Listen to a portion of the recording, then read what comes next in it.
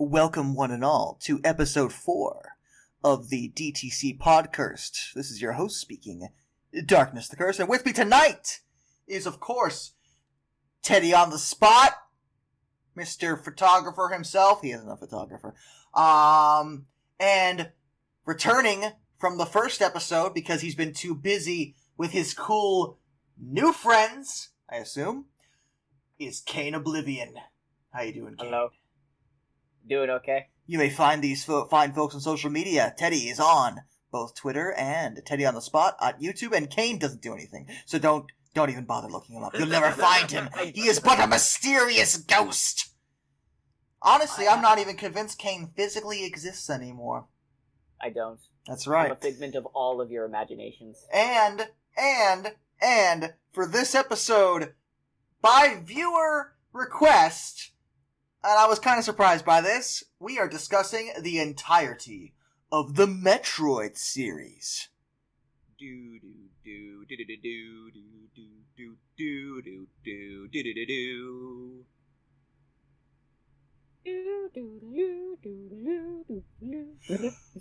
Now, did one of you idiots pull up the game list? I got it. Because that would be really convenient for me. Though I believe I can definitely know where to start. Much like our Zelda episode, and our Castlevania episode for that matter. Game list in order. Here we go. Alright, got it. We seem to be stuck on the NES for whatever reason. Kingdom Hearts is the exception so far. Because now we're discussing the original Metroid, just called Metroid, on the Nintendo Entertainment System. Yes. Yes. It was a good game for its time. I hate that fucking game. I hate it. I hate it so much. Teddy's young and dumb. I played it when I was a little kid. And You're the same guy we just had this argument with about the original Zelda. Though I will concede, the original Metroid has aged so much worse than the original Zelda. Yeah, mostly for the fact that it is infinitely harder or easier, I feel, to get lost in the original Metroid. There are, no distinguishing landmarks whatsoever. There's even less of a map than in Zelda. Pretty and that much. one already didn't have much of a map. Yeah, in Zelda, it was just, a couple of, square grids in the top left corner. But in Metroid, yeah, no, you don't get dick. Metroid did introduce a lot of cool ideas. You know, the idea of, it's... At its core, it's a side-scroller. But the idea of, it kind of enters this, the realm of the adventure game where it's almost, in a weird way, the original Metroid is like a bridge between the original Super Mario Brothers and the original Zelda, where it's a side-scroller, where you can jump and, attack enemies and stuff like that, but also, it's open, where you have to explore and look around and stuff. I respect it for what it did. I mean, it started one of the, most legendary series, in gaming history. I mean, Metroid is, one of Nintendo's core franchises, I would argue. Definitely. But unlike the original Zelda and the original Super Mario Brothers, I feel that the original Metroid is not as good to play today as it used to be. Teddy's not completely wrong when he points out that it's confusing. There's it's a guide game nowadays where it is very much a guide game. I was only able to get through that game with A, save stating, and B, a walkthrough I found on YouTube. You cheated. Dude, You cheated! I look, no shame whatsoever. I don't like the original I'm shaming Metroid. you. I'm shaming you right now. Yeah, well, your shame means nothing to me. So anyway, Kane, your thoughts? So, my big issue with the original Metroid, isn't even just that it's a guide game, because I do think it's less of a guide game than Zelda to a point, because at least with the original Metroid, yeah, you can get lost, but you're in a corridor. You always know that you can go in a direction. There's always a line for you to follow. whereas in Zelda it's a lot more open. But more specifically, what I think my big issue with the original Metroid is them floaty controls have aged about as well as sour cream on a hot day. Yeah. My argument to your point about not being as easily lost as in Zelda, which, like, you're not wrong, but also my whole thing is okay. Zelda, yeah, it has kind of a third dimension to it where you can go up, which is true. You can still go up in Metroid because it's all about this deep, chasm dungeon thing we got rolling. So it's not like it's necessarily any easier to navigate. I both agree and disagree because I agree because the thing is that Metroid has more music to differentiate what area you're in. But for example, in the original Legend of Zelda, when you're in the first screen, it is the same music that's playing when you're in the graveyard. There's no like musical connotation to where you are, whereas in Metroid you have different tracks based on what location you're in. So it's easier to get it's easier to know where you are based on music cues as well as just the general idea of what the area looks like visually. There's more guiding you. Like you're not gonna try and get to the first dungeon and get sidetracked and go like 5 screens off in a different direction because you can go. You're following a path. You can still take the wrong path, but I feel like that you'll probably be onto the fact that you're taking the wrong path sooner in Metroid than you would be in Zelda.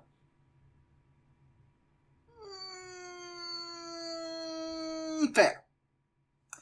I think that's fair. I think we all kind of agree that the first Metroid, compared to later installments, is easily the most confusing one. Yes, by a considerable margin, even compared to Metroid 2, which we'll get to. Yeah. It was very good for its time. It's a fun game. Don't get me wrong.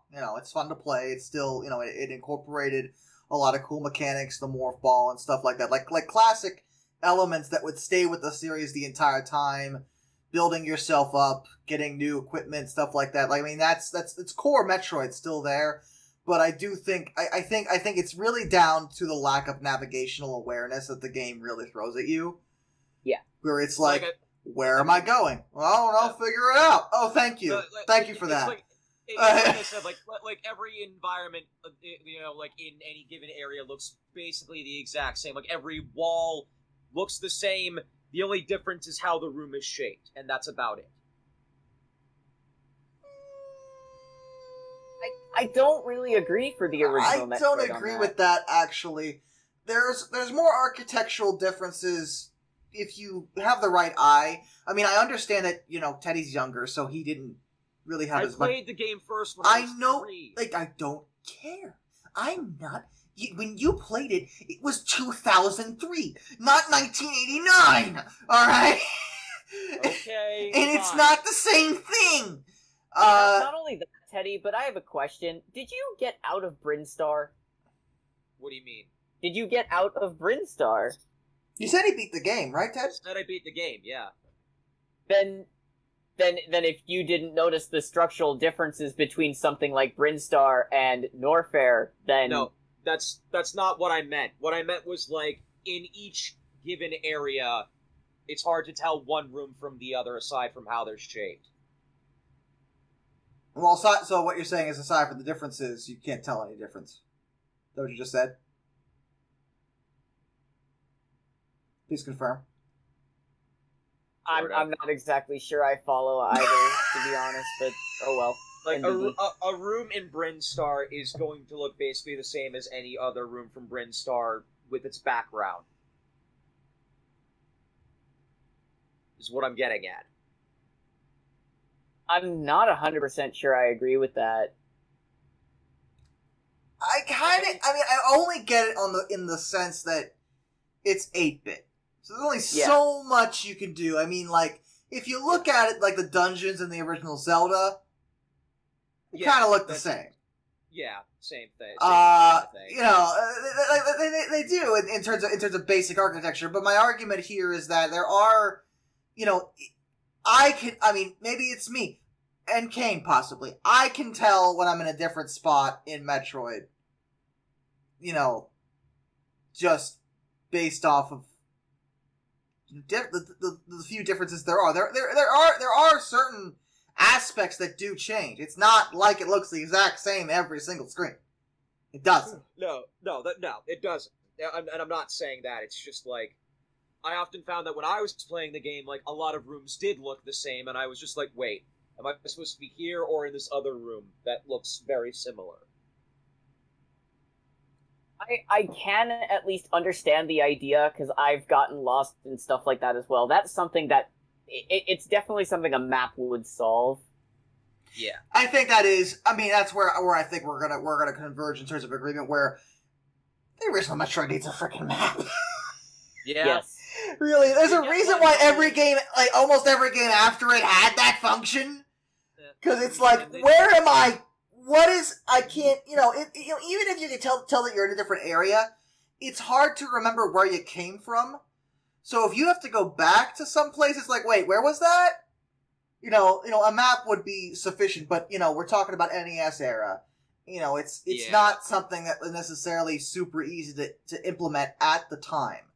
Yeah. So like I said, we're talking about it's an older game, and it kind of shows that in its vein, in its era, it was excellent, but it has not aged well. Definitely, it has not. But still, it introduced the franchise, and it's still considered a classic, and it's a good game.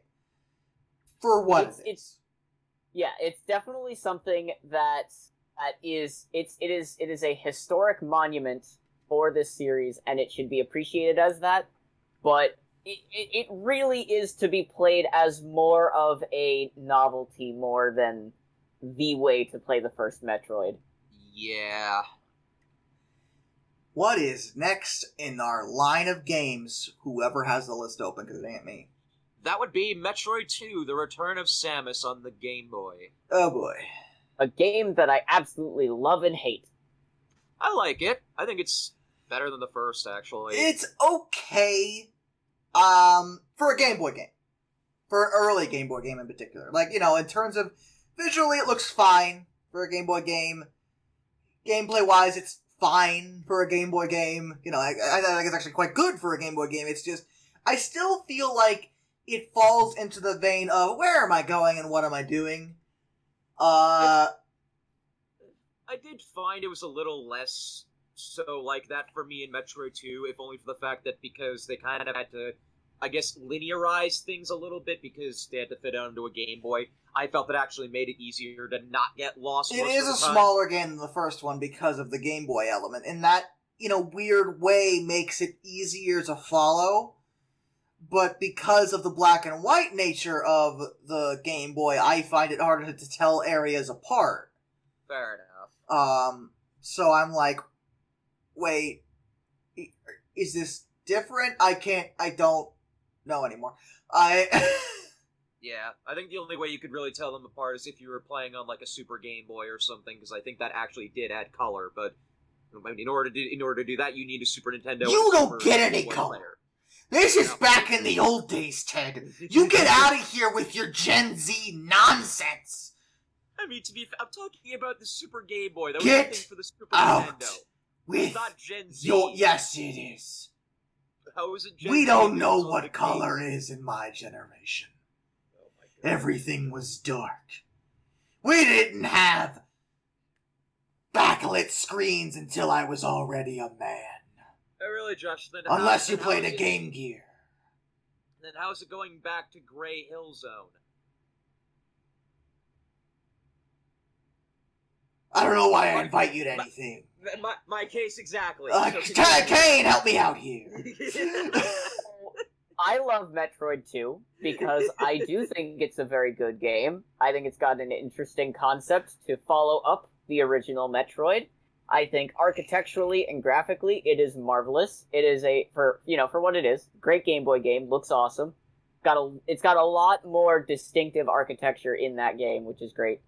But oh my god, the fact that they made that on the fucking Game Boy pisses me off. That legitimately angers me. That is what killed that game. The fact that they put that on the Game Boy is insufferable. I am sorry. Elaborate, or portable gaming was not to the point to be good enough to carry a game like that where there was no map. Link's Awakening has a map, and it has gameplay and mechanics that function perfectly for the Game Boy hardware. Metroid 2 was way too ambitious for the Game Boy. It's also weird that they put the 2 on the Game Boy instead of, like, Zelda 2 and Mario 2 are both on NES, and Zelda 2 is like, hi, I'm on the handheld. Yeah. Why are you over there? What? I don't understand. It is insufferably bad, and it is the reason why that game is just not as good as it could have been if it were on the NES, or God forbid if it were on the Super Nintendo. But I don't think I don't think the SNES was out yet. No, I think that game came out in 89, 90, somewhere around there. Yeah, something like that. And let me check. Actually, Metroid 2 was released in 1991. Oh, really? Yeah. Huh. Still early. It's still an early Game Boy game. No, it was only 2 years after the thing was released. And it should have been on the NES. It absolutely should have been on the NES. It would have been better. We could have had a map. We could keep it the same size. Fine. Use that extra space to make a map. Use that extra space to give the whole game color. Which, as Teddy mentioned, if you plug the Game Boy cartridge into the Super Game Boy, you get essentially a full color Metroid 2. Shh. No. As it have color. Should have been in the first place. We didn't have color. Don't tell them that. You know, I'm also gonna say it. Why is it that when they ported the Game Boy Color games to the 3DS, they didn't choose the option for Super Game Boy Color? I thought they did that, didn't they? Did they not give you the option to play Metroid 2 in color? I don't think they did. That's dumb. I know that Pokemon Red and Blue on 3DS are still monochrome. As far as I can tell, I'm not sure there's a way to change that, but to be fair, I don't think those two had color plating. That was Gold and Silver that had that. Yeah. Red, Yellow, and Blue were they didn't have any kind of enhancements to them. Well, it was funny. They did where if you plugged it in, it would if you're playing red version, the background would be a little bit red, and if you were on blue, it'd be a little bit blue. Yep. But it wasn't. No, it's not what we're talking about. Where there was actual plating, like in Gold and Silver, if you played it on a color, there was actually color, and then Crystal was exclusively Game Boy Color, so it could be even better in that regard. Yeah. I don't know. I just feel like, in a weird way, that kind of makes the 3DS version, like, why would you not include the color option? That's all I'm saying. It's because back in the day, we didn't have access to this technology. Yeah, I know, and now we do, so make the old stuff a little bit better. No. I don't know. The other thing for me, too, is the other thing that really offends me about Metroid 2 is, and I kind of get it, but also, yo, guys, why did you not make a Game Boy Color Enhanced Edition of Metroid 2? Because, to be fair, around Game Boy Color was the era of, like, nothing Metroid. Yeah, well, yeah, actually, yeah. There was a good period where we didn't get anything Metroid. I'm looking at this. We haven't gotten there yet. Hold on, but we will get there. Unless someone has anything else to say about Metroid 2. I don't. I like it better than the first by a tiny margin. Still not really. I don't know. I don't hate it. I don't love it. It exists. I'll play it, but I'm not really too. You exist. Yeah, I like it. Take that. Yeah, and I exist. I like Metroid 2. I think Metroid 2 is a good game, definitely for what it is. I wish it was treated a bit better overall. We'll get there as well. But you know, good sequel. Good sequel. They improved on things they should have improved on, and the only thing that really held it back was the fact it was on the Game Boy. All right, next game on the list. We're jumping 3 years ahead to 1994 with what many would argue is one of the best Metroid games available, Super Metroid. Ah, the most overrated game in the series. See, this is where I'm actually going to jump out because I haven't played Super Metroid yet. Good. Get out. I have. Kane, have you? Okay. Not all the way through, but I have played enough. Fair enough. All right. My Super Metroid's good. All right, I'm gonna preface this whole spiel with that. But everyone talks about Super Metroid as if it's like I remember back in the day, Screw Attack actually rated it as their #1 Super Nintendo game. Period. And it's good. It defined a lot of what, it redefined the series in a sense where, for one thing, they added a map. Yep. Which I think was mission critical. Yes. It was just that alone. It's already like, thank you for that. Music and atmosphere is great. Visuals are great. Gameplay's solid. It's just, when I played it, I was like, this is good, but I feel like it was oversold. Like the hype really killed it for me. Where, I'm playing it, I'm like, this is good, but I enjoy other Metroid games better than it. Like, it's not like nothing's ever come close to it, because I think in some ways other things have surpassed it. It's a great game, and did a lot for the series, fixed basically every major issue the previous games had. But it's not like necessarily the best thing to ever come out of the series, is kind of my whole thing with it. It's a good game. It really is. It really is. I do like it. I just felt playing it, I'm like, okay, this is not the best Super Nintendo game ever. Because I still think that's Star Fox. But that's just me. Kane, what are your thoughts on Super? I appreciate Super Metroid for everything it did for the series in terms of controls, in terms of graphics, in terms of music, in terms of everything. Like, that game rocketed the Metroid series into what we know it as today. If it were not for Super Metroid, we would not have Fusion or Zero Mission in the way that we have them today, and we will get there. I appreciate it for everything it did with that. It still controls like the first 2 Metroids, and therefore I hate it.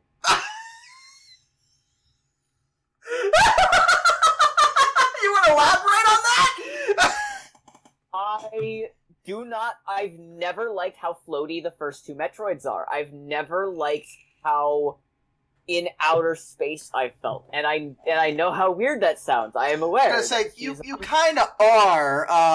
You are. Absolutely. But to me, I do not like how that plays. It doesn't feel solid. It doesn't feel fluid. It feels bad. I don't like how those controls feel. It's so difficult for me to aim in that game. It's so difficult for me to jump to platforms. It's so difficult to wall jump. I don't like how this game feels. But what about Ridley? Also,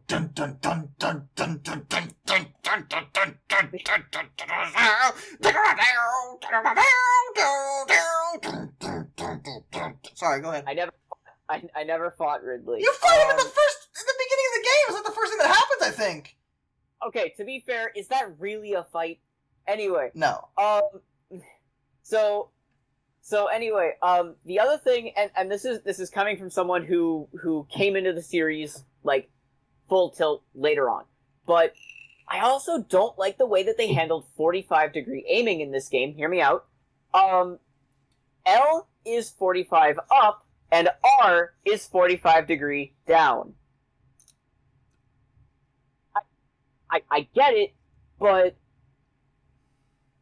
this is jumping ahead slightly, but I don't think that R being used for pointing down was necessary, because you just tap the D-pad in future games to do that, and it was way more efficient, and it freed up a button for something else that was also rather infuriating in Super, which was missile usage and power bomb usage. I swear that if any longtime people of Super Metroid have not worn out their select buttons, I would be surprised. Fair. Because that was so ridiculous. Wow.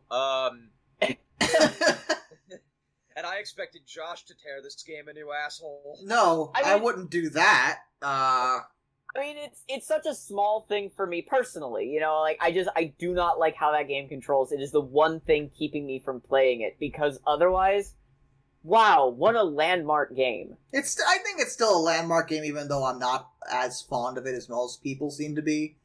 Yeah. Same here. Yeah, I will also correct myself on something, which is that I have played, like, an hour of it, and you lost immediately because you're bad at games, we know.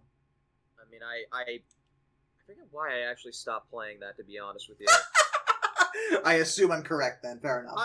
No, I'm weird. I don't know why I stopped playing that. But either way, so next on the list is jumping forward almost 10 years to 2002. Is that really how long it was? I knew it was a while. Yeah. In 1994, we had Super Metroid, and in 2002, we had two games. The first of which being Metroid 4, otherwise known as Metroid Fusion. Yep. I love Metroid Fusion so much. Metroid Fusion's great. It's one of my favorites. I love Fusion. I love Fusion so much. It is so amazing. Metroid Fusion took everything that was established as Super Metroid, and I feel in many ways perfected it. Where it just like I didn't have to struggle with any elements. When it came to the gameplay or the direction, like anything, any difficulty I had with Super was gone in Fusion. That on top of a concrete story that was actually told, really well, that, interested me, visuals that were great. It was a GBA game, looked good. It was just such a good freaking game. I'll let you guys talk about it though. Go ahead. So Metroid Fusion was actually the first 2D Metroid game I had played after kind of taking a hiatus from the series for a long time, like 10 years or so. And so did the series. Wow. I didn't think of that. That's a good one, Kane. But no, I played Metroid Fusion. I had just recently gotten a Game Boy Advance back into my hands, and I was like, you know what? Let's give this a go. And I played it, and I instantly fell in love with it. Fell in love with it. The control was near perfect. The game looks freaking amazing. It is one of the best-looking Game Boy Advance games that I've played. From both an artistic standpoint and a technical standpoint, I think it's great. And I absolutely adore the game's storyline, and not to mention, it did what I thought no other Metroid game could do until recently, but we'll get to that. It actually made the game legitimately scary. Yeah, the SAX was pretty intimidating. Yeah, the SAX anytime you heard those footsteps, it was like, wait, no. And that's hard to do in a 2D setting, I feel. The only other 2D game I've ever felt was legitimately scary was Clock Tower. I mean, is Clock Tower really like 2D? Yes. Yes. No hesitation. Shut up. Okay. But Fusion did have some horror elements. It adapted this idea of this, this thing that you just couldn't fight, and it was also kind of you. Yeah, and it's like, what? It had like every element of Samus except for her humanity. I am the Shadow, the true self. Say something, you fake Samus. I apologize for making that joke. Anyway, Screw attack! Good one. Good Wow! one. She's fast! Hey, it's not her speed. She must be using the screw attack to warp. So, oh my god, this is the first Metroid game to control well! Kane's so excited about this! Metroid Fusion was the first Metroid game that I played that I actually fell in love with. Because I played the original Metroid on NES as a kid, but I didn't really... It was a game that never really, like, clicked with me, that I understood it, that it existed to a point. Even same thing with Super. Like, I saw Super, and I guess I apparently tried it, but it just never clicked. And then my cousin brought it over on his GBA, and I'm like, oh, this is awesome! And I've been hooked on Metroid ever since then. And I adore the way that this game is constructed. The way that they made the controls feel. Everything is so fluid and just so pinpoint accurate that nothing feels like the game's fault. None of the deaths feel like that none of the deaths feel like the game screwed me over. Nothing felt like that I was getting gypped out of things because something malfunctioned. It felt so good all the time. And then, listen, if you're bad, that's a different story. I was actually going to bring up one particular boss, which I kind of think is horseshit. The spider. Which one? You have an issue with the spider? Dude, I beat him with minimum weapons. You shut up. The spider's actually alarmingly easy. I could never figure out how to, like, get out of his friggin' grapple. You can't. You just have to dodge his grapple. You just don't get in it in the first place. Well, that explains why I was having troubles with him. You just let yourself get... Really? No, I tried dodging it, but I guess I just It is a bit of a pain in the butt to get the timing to dodge it, I will say. I think I might have also, like, neglected to, like, go back and grab a couple of, energy tanks. So maybe that you might should also, just get better at the game. Did you ever think about that? I need to go back and play that game Did you? again. You didn't think about that, did you? The story is really good. The only thing I think is wrong with the story is that I do think that for either repeat playthroughs or even, like... Because repeat playthroughs are a bit tough with the GBA cart sometimes, but, like, I do think you needed an option to skip the dialogue. It can go on for a while, and not even just in the way of, oh, well, this is a long cutscene. No. The speed of which that the text displays on the screen sometimes is triple that. Triple that now. That is so slow. Come on. You have to sit there and read every time you play it. The reading part is fine, Do it. But we can all read faster than a frozen sloth, guys. Can we all do that? Can we? Yes. That sounds a little ableist of you, Kane. Also, you just do the normal thing that people do whenever you just do what everyone else does when you need to forward text. Hit the A button. I do think an option to make it scroll faster would be nice. Yes. I never had an issue with it myself, but I get your point. Yeah, because, like, especially when you're playing it through multiple times, it's like, okay, now I just kind of want to get to the gameplay. I love this story, but unskippable cutscenes can be a problem on repeat playthroughs. It can sour an experience. So you sour an experience. Take that. I mean, I have before. I love the story. I love the SAX. I love the characterization of just everything was so well thought out in Metroid Fusion. It was really linear, which I think a lot of people took issue with, but I really did not see that as an issue for Fusion. Fusion was such a good engine, just in general. I didn't feel like it was necessarily linear, but mostly that they were just like, go here! And honestly, thank you!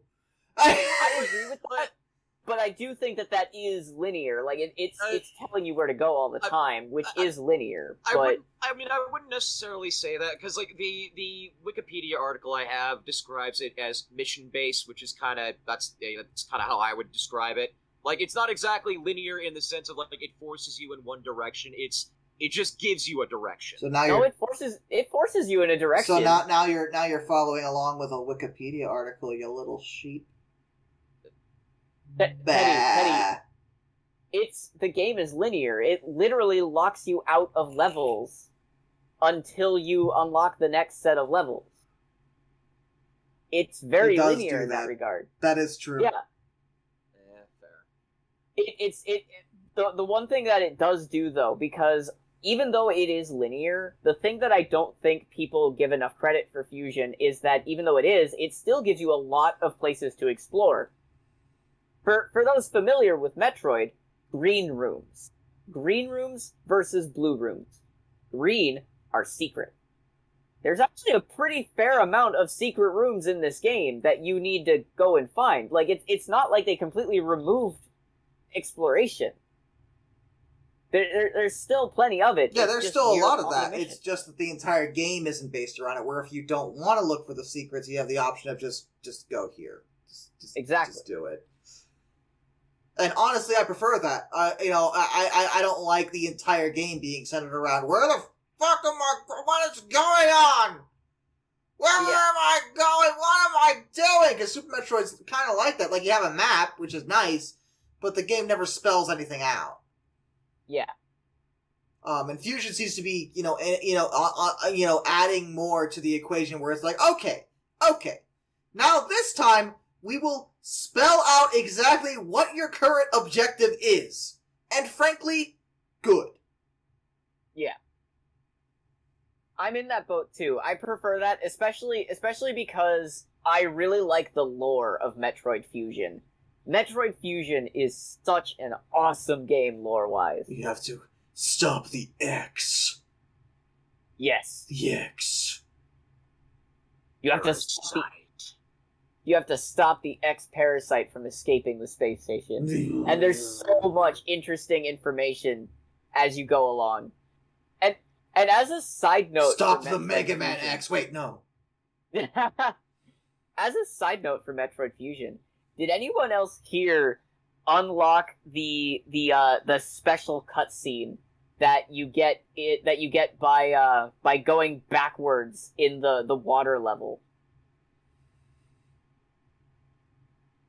You're gonna have to elaborate on that. So when you get the speed booster, do you remember the underwater area where all the fish are floating around? Yep. If you shine spark up all of those platforms successfully, and you get all the way there, and you speed boost your way through backwards, and go back to the navigation room, you will get a special cutscene because you're not supposed to be there. And I actually got that as a kid by mistake because I thought that's where I was supposed to go. It is kind of funny. Yeah. That's actually that's nice. What comes next? Alright, next actually is in the exact same year with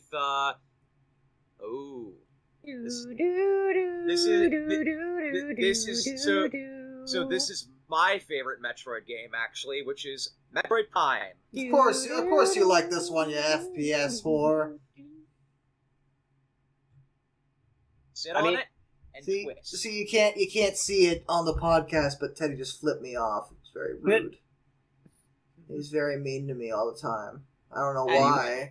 Anyway, I'm so nice to him, but anyway, so Metroid Prime. Metroid Prime actually, at first, especially, was a divisive title because people were like, before this was a thing, not my Metroid. Metroid is a side you can't. But for a long time, I think they were struggling with how to make Metroid 3D. Absolutely. Like, and both Zelda and Mario went third person, but it's clear, even Because Metroid Prime started as an N64 title. Yeah, I'm actually reading some information here. Like, the main thing that they had trouble with when developing Metroid for the N64 was one of the lead developers, Sakamoto, said when they held the N64 controller, they just couldn't imagine how it could be used to actually move Samus around. Understandable. It's a weird controller. And then what basically happened was there was an unidentified company that received an offer from Nintendo to develop an N64 Metroid, but then they turned it down because they said they weren't confident that it would create a worthwhile successor to Super Metroid. In fact, the only time Samus actually appeared on the N64 at all, as far as I can tell, was in the original Smash Bros. I was gonna say she was in Smash Brothers, which is good. But that's about it. But yeah, Metroid Prime is a first person game, but it's not to define it as simply an FPS, I think would be vastly underselling it.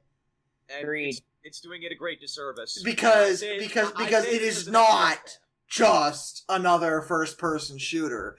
Which I think was a lot of people's concern with it, was that, when they saw it was an FPS, they were thinking it was gonna be, like GoldenEye, or, I guess, at this point where it came out, like Halo, and it ain't. Because it's still Metroid, but in a third dimension, and it's putting your vision through the world as Samus sees it. But she still can do her morph ball, she still has all her tools and abilities that you've had before, it's just in 3D, and the camera is set in the first person, but it's still a Metroid game. And in terms of a GameCube title, in terms of, making a game that can sell GameCubes, I don't think you could do much better than Metroid frickin' Prime. Because no, you really can't. Not only is that game so good in terms of its delivery, but just from a sound design and from a visual perspective, for its era, and even still today, it looks so freaking good. It really does. It is by far one of the best looking games on the GameCube. And I think one of my big things was, Kane, you were talking about lore. Yep.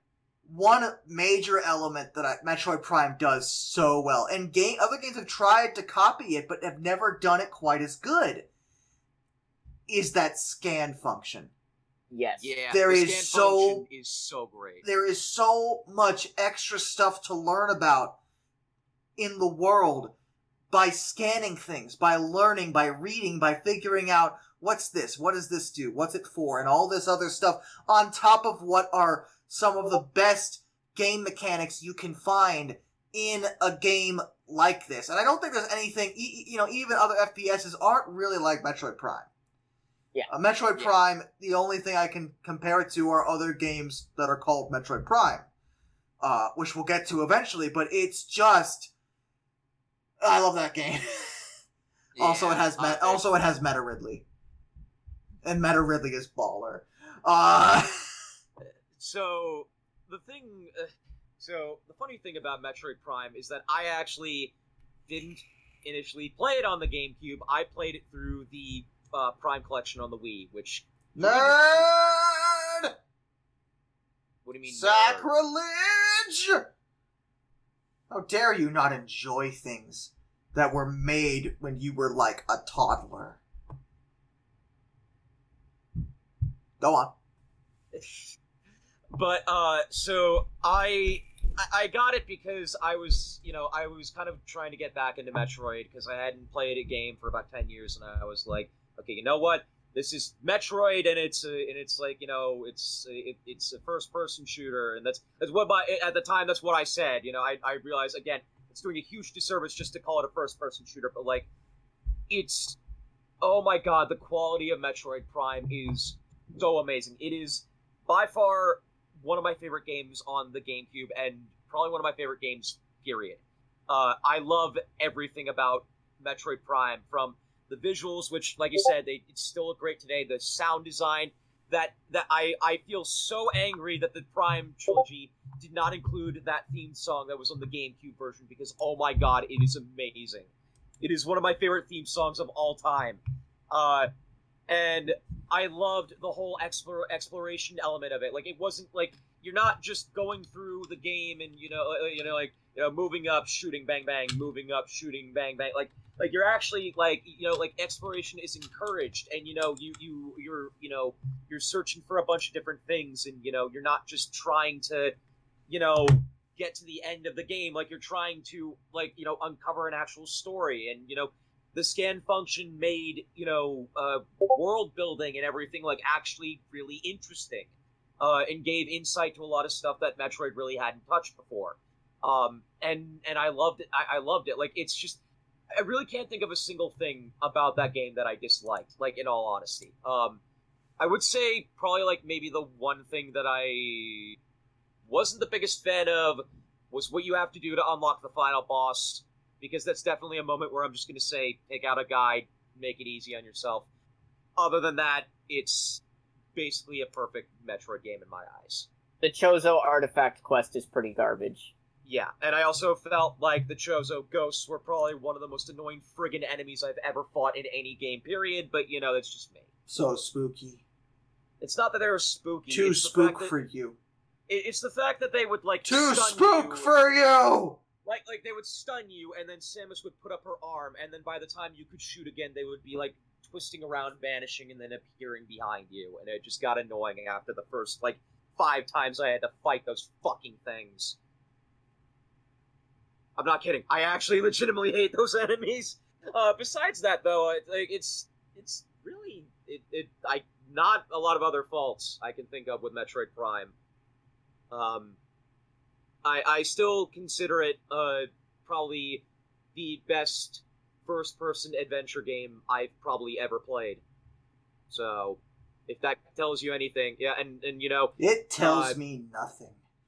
I know nothing about you. You could be anyone. I mean... Who are you? I'm a teddy bear. I knew it. Yeah. Kane, your thoughts on Metroid Prime? Continue. Let's let Kane get some word. Metroid Prime is a wonderful game, and something that I completely agree with the idea that it really is a disservice to the game to consider it a shooter.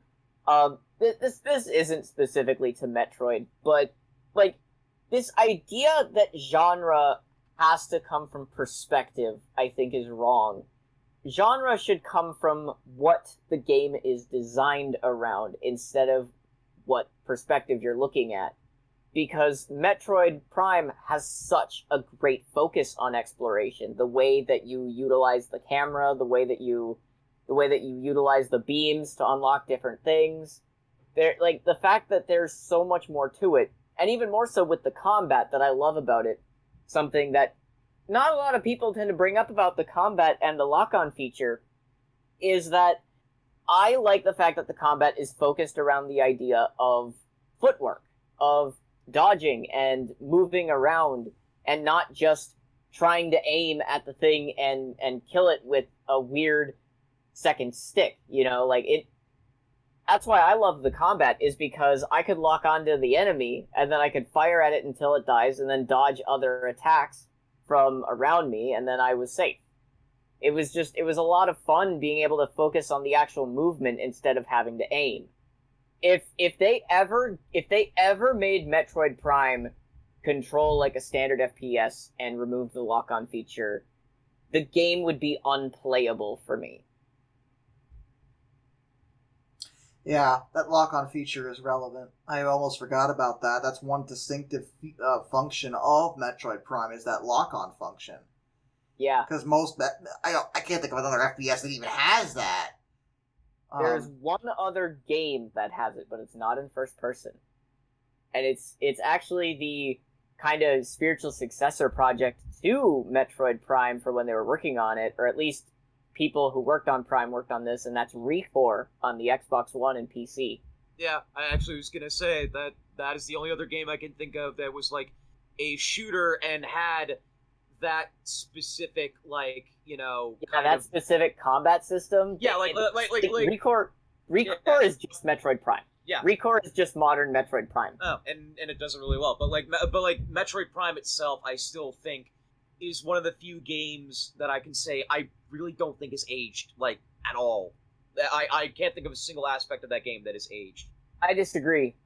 Mostly because I played the GameCube one. Okay. So get on my level, Teddy. Play the GameCube version. Okay, let me go into eBay and see how much that is. But continue.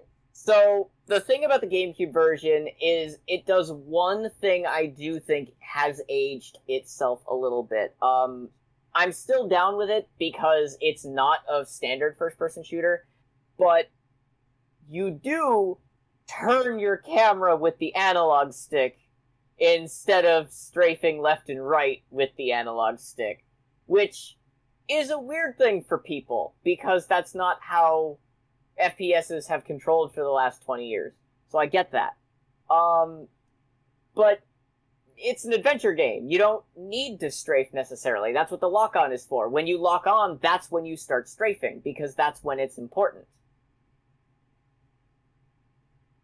They didn't utilize the second stick for camera movement, because they couldn't. They had it for beam switching.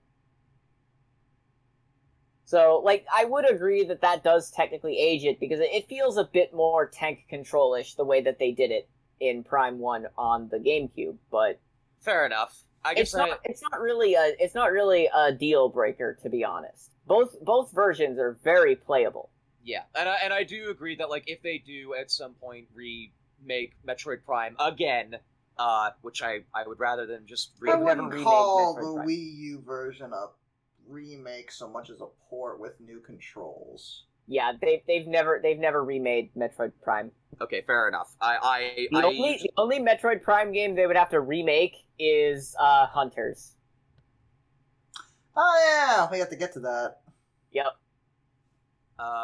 Yeah, that's coming up in a bit. So are we all done with Metroid Prime?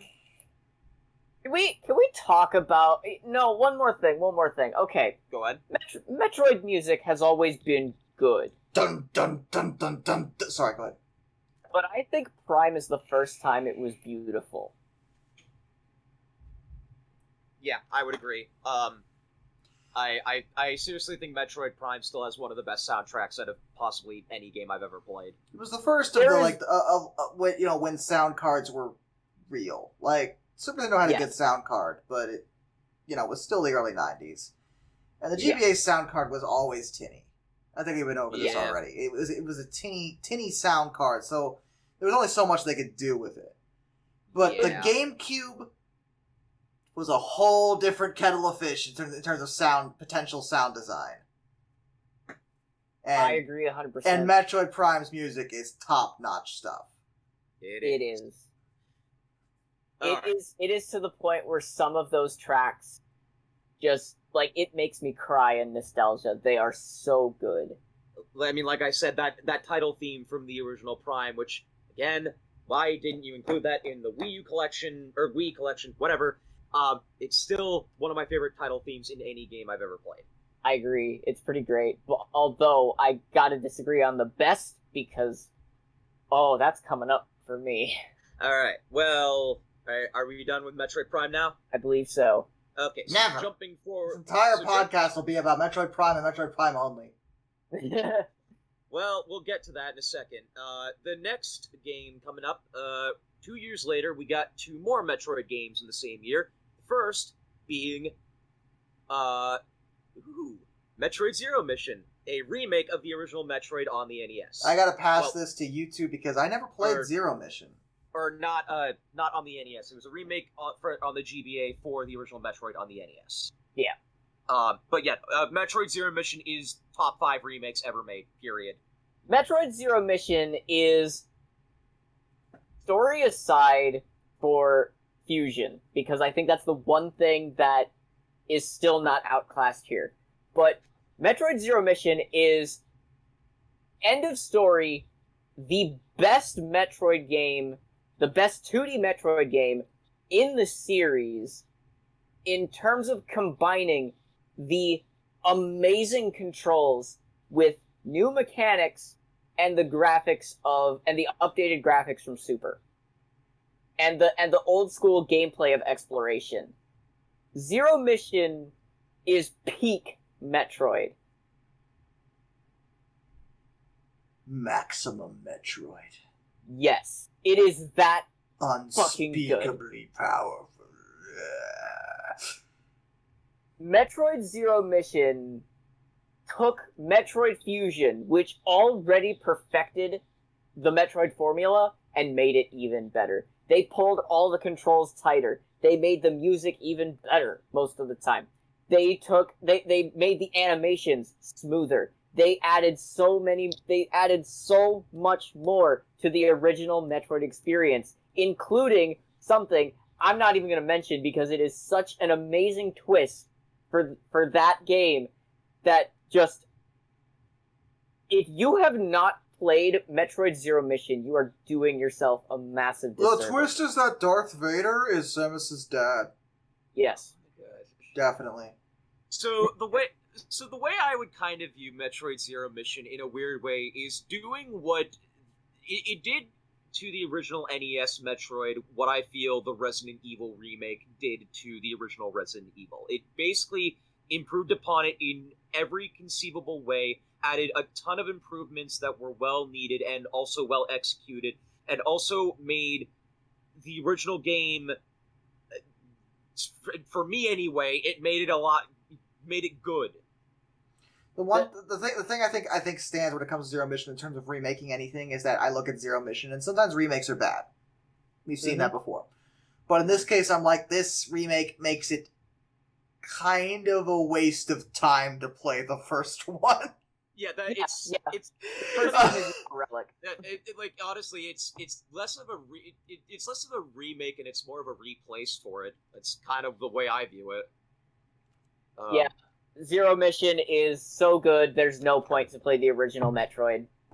Yeah, did you like the difficulty of the original Metroid? There's a hard mode in Zero Mission. Yeah, so like in essence, I do think, like I said, it's probably in the top 5 of best video game remakes ever for me. The one thing I know we haven't talked about at this point, but I do think it needs to be brought up, and I'll bring it up now just to get it out of the way, because I know someone's going to say something about it if I don't. We do have to mention, what Samus did for women in gaming. I think it's relevant, because yes, yeah, definitely. Samus was, I'm partial to Tomb Raider myself. I love Lara Croft, but Samus came first. Before her was Miss Pac-Man, obviously, but Samus. I think the big thing about Samus was that she came out at a time when every single freaking game was I am manly man, or a plumber, or an elf boy, but other than that, manly man, and she was like, I am not that, I am, she's a woman, and actually it was a twist in the first Metroid that she was, because you didn't know that, because she's in a power suit.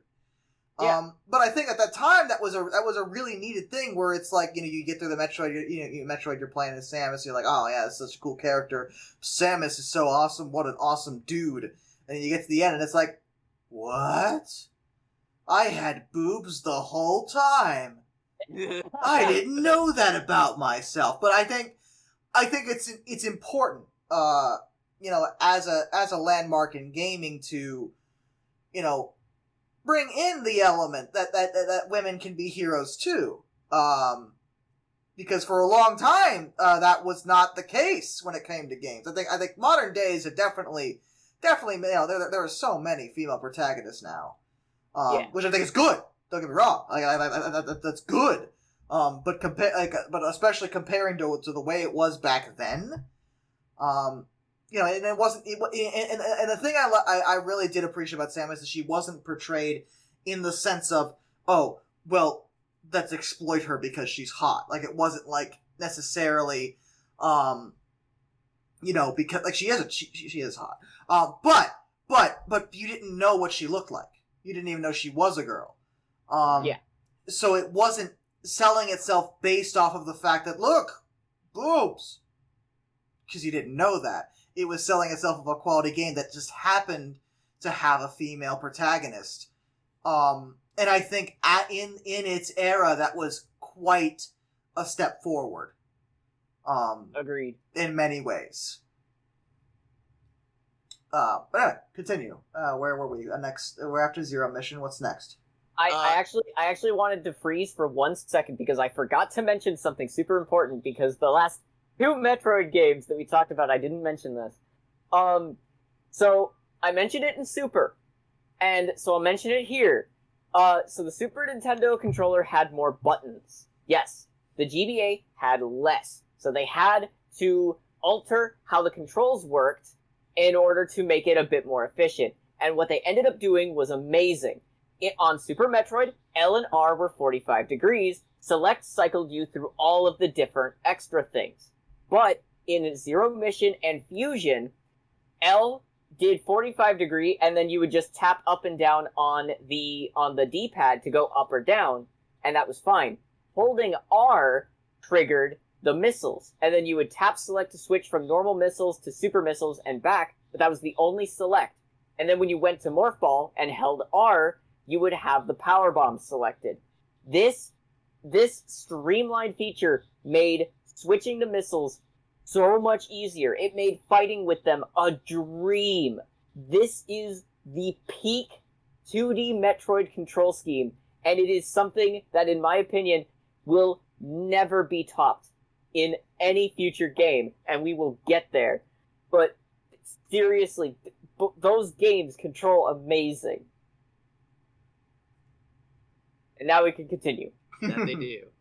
So next up after Zero Mission is here we go.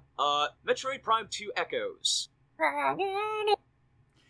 Echoes is a funny one, because most people, even though they didn't like it initially, will appreciate the first Metroid Prime. There's still a fairly vocal component of the Metroid fandom that really doesn't like 2. Which is odd to me, because I think 2 is really good. And this is also where I wanted to mention, Teddy, because I know you mentioned that Metroid Prime is one of the best-looking games on the GameCube. I simply disagree, because Metroid Prime 2 Echoes looks better. Metroid Prime 2 Echoes upscaled everything about Metroid Prime. It is a great-looking game. If you like Prime, I can't imagine not liking Prime 2.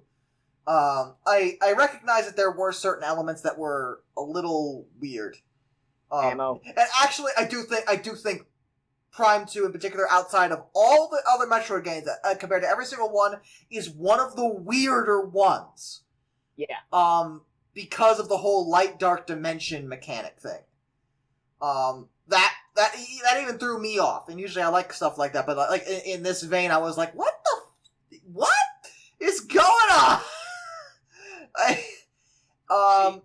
This is where I'm gonna probably piss some people off. I actually haven't played Metroid Prime 2 yet.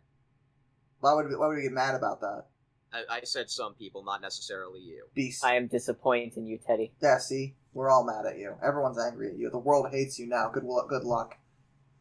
Suffer. The world hated me before anyways. It's not like Prime 2, like, it's there. I think when it came down to it, it wasn't just the light dark idea. It was also that because of it, there were certain components of the game that I felt like were a lot more difficult than the original Prime. The original Prime isn't necessarily like in super easy game, but it never really beat your face in unless you made it do that. Doing like minimum item run and stuff like that. Yeah. But Prime 2, I think, is legitimately hard in some regards. I agree with that. Prime 2 is a lot harder than Prime 1 to a point. And there's a few reasons for that. One of which being you now have an ammo system for your beams. Yeah, that was a weird idea too. It was only missiles until then. Yep. I don't know why they did that. I was never the biggest fan of the beam ammo, but I never had that many issues with it. See, that's kind of a thing where, like, I feel like I might have a problem with that, and I might not, because I had a lot of friends back when I started playing Mass Effect who were like, the one good thing about Mass Effect 1 was I never had to run around to find ammo, but I'm like, I never really had trouble with ammo in the other Mass Effect games either, so like, I don't know if I played Metroid Prime 2, if it would be the same thing, where honestly, I didn't have much of an issue with that element. Because the enemies drop it so frequently. I think Mass Effect 2 is a fair comparison, where it's like, oh no, you ran out of ammo. Did you? How? When? When did that happen? I have never done this. Not one time have I ever run out of ammo. Yeah, you have to pick up ammo, but I've never run out of it. And Prime 2, you have, there is, an ammo mechanic because of the light and dark beams. That's why. There's a reason for it. But I don't remember a situation where I ever ran out of either. At least not when I really needed them. The only way you will is if you abuse one of them. Or if you're bad at the game. Yeah, sorry, go ahead. Also, if you don't go and find the ammunition extensions. Yeah, that's a minimum item run idea. Yeah. And in that vein, yeah, of course it's gonna be a pain in the butt. But generally speaking, I got the idea. It was weird, but I got it, and it wasn't like a mechanic that ever I really felt like hindered me at all. Because and outside of that, the game is still Metroid Prime. It's still got the scan, it's still got the basic mechanics down. It's still a great game. It's got a few weird quirks about it. I think Metroid Prime 2 Echoes is overall a better it's the better complete package in terms of being a better game. It is what I would define as a perfect sequel, the way that they would extend upon what they've done before and fix some of the issues beforehand. I do think that the artifact quest in Prime 2 is better than Prime 1. Because Prime 1 asks you to do some really weird shit to get those Chozo artifacts. But the Sky Temple keys, I think, were easier to locate. You just said Sky Temple, and now I'm having. I was gonna say, we're getting into Zelda all of a sudden. I was about to say, you said Sky Temple, and now I'm having flashbacks to Twilight Princess. Okay. I think we can move forward, though. Okay, so the next Metroid game. Music is still good as always. Yeah, music's great. A year later, we had Metroid Prime Pinball. Also, for a second, I'm sorry. Prime 2's opening theme, best fucking Metroid song in my opinion ever. Oh, I love that. That game's OST makes me so excited. I'm sorry. Are we gonna really address Metroid Prime Pinball right now? Is that what's happening? Do you guys want to? It's the next one on the list. I've never played it because it's a freaking pinball game! I played it. Well, Kane, do you have any thoughts? Go ahead! It's a good pinball game. Okay, there you go. Done.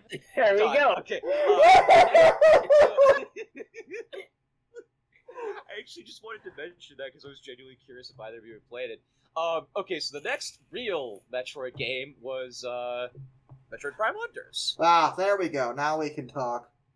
The Nintendo DS Metroid Prime game. Yep.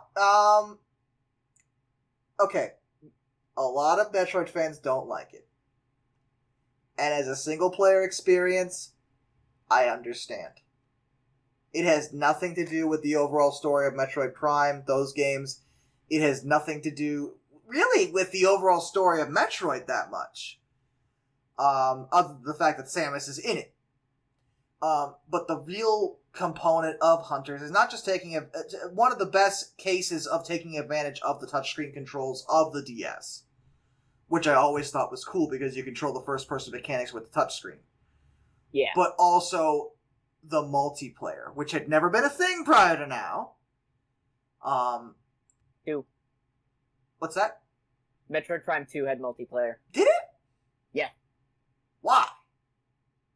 It was super bare bones. See, that's how I didn't even know it was there. Okay, the multiplayer was clearly the focus of Hunters. where they wanted, like, not only, like, first of all, hunters, part of it is that there was a bunch of different bounty hunters beyond just Samus, where they all have different unique abilities and special weapons and stuff like that. And in that vein, Hunters is a great game. Like, it is so good. Like multiplayer experiences on a handheld can be difficult to implement because of the limitations, especially compared to console. But I think Hunters is one of the best examples of a multiplayer game on the DS. And my favorite part about it was that it had DS download play. Yes. Where even if, someone else has a DS but they don't have Hunters, that's okay. They can still play as Samus through download play and still play the game. And that was cool.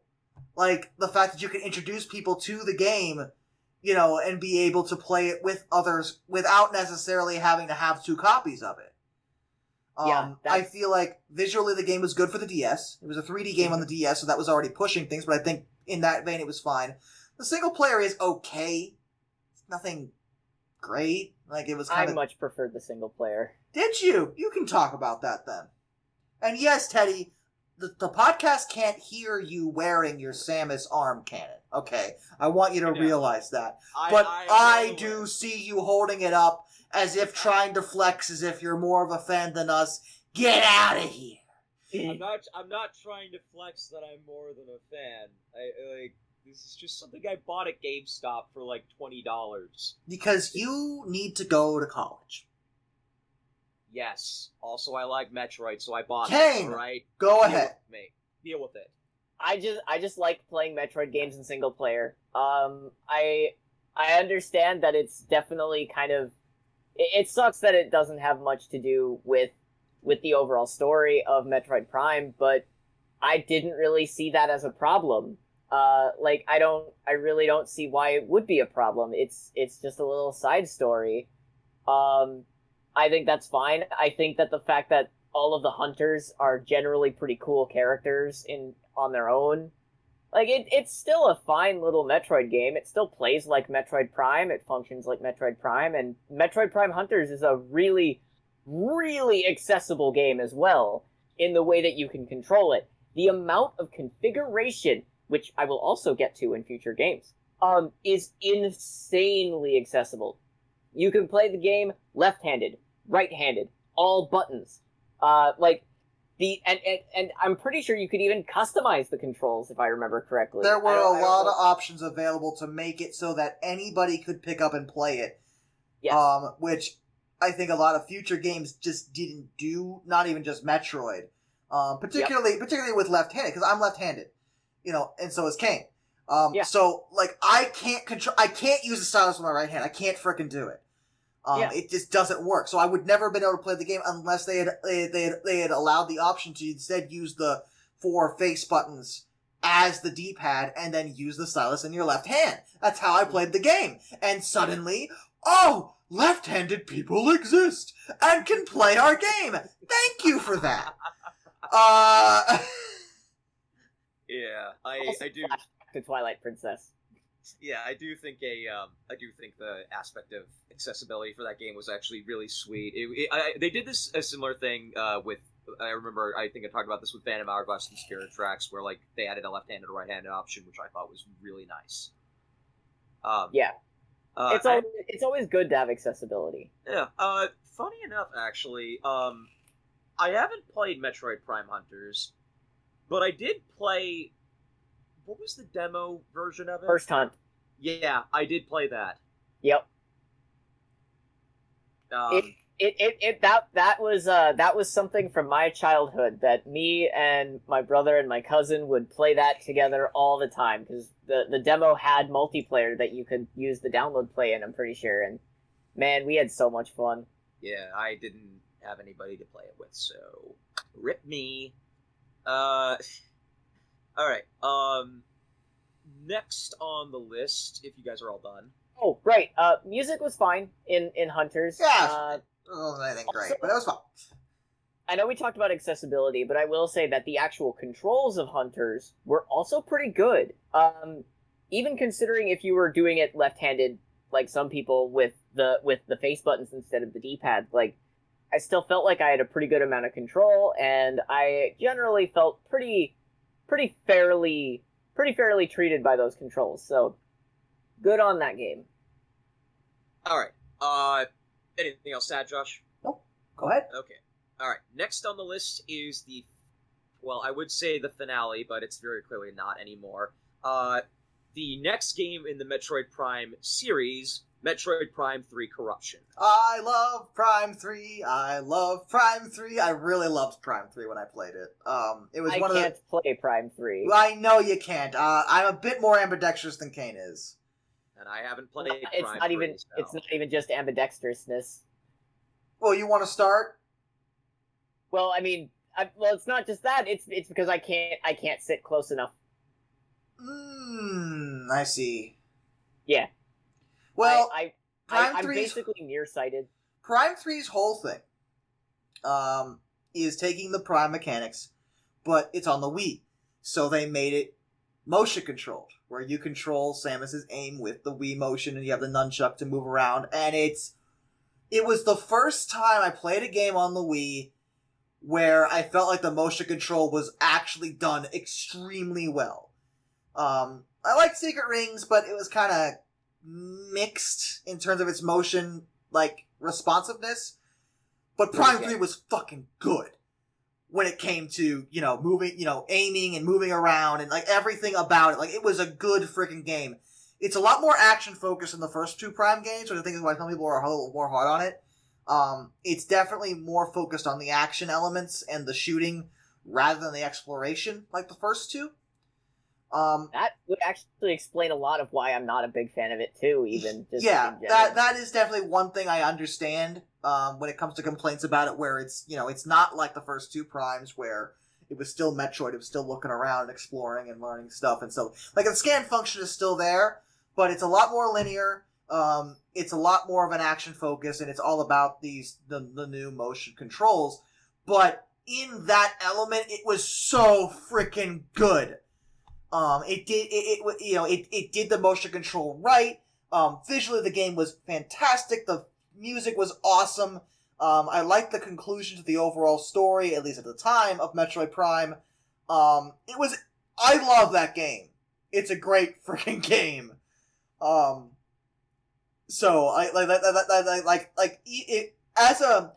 would say this. Even though it's the third in the trilogy, if you are a person who's kind of up against the fence when it comes to Metroid because you're like, I don't like exploring, I don't like being confused and looking around, play Prime 3 then.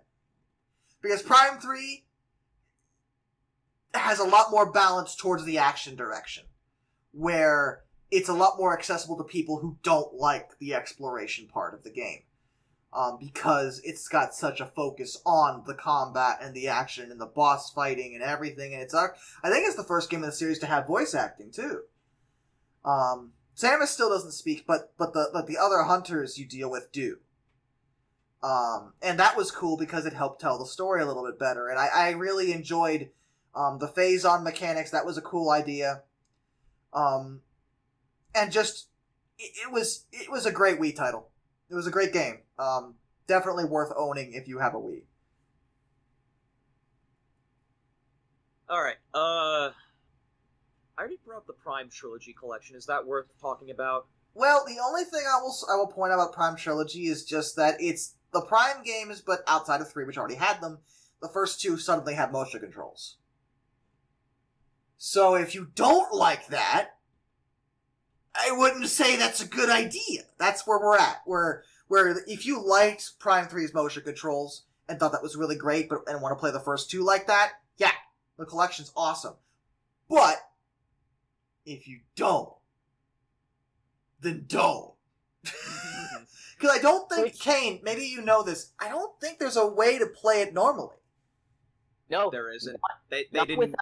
Not without motion controls. There are a lot of configuration options that you can do to make it a bit closer to it, but no matter what, you are required to use the motion controls. Yeah, see, I don't know how much I agree with that. I like the addition, but I feel like leaving the original controls intact would have also been nice. Also, as a fun fact to North Americans who might not know about it, the Wii collection, the Metroid Prime trilogy, is not the first time that Metroid Primes 1 and 2 were given the Wii controls. Really? I didn't know this. Go on. They were released in, I think, both Japan and Europe under the, I think it was called, like, what was it called again? There was, like, this specific, there was about, like, 10 or so GameCube games that were re-released with Wii controls, and Primes 1 and 2 were two of those releases. And, so the versions that we got in the trilogy were previously released as separate things over in Japan and Europe. I actually do remember this. I remember the only other ones that I can think of at the moment were the first two Pikmin games. Yeah, those two had it as well. There was also one of the Mario Tennis games that got it. We actually got that one, I'm pretty sure. But yeah. Alright. Yeah, I think I know what's next. Metroid Other M. Team Ninja!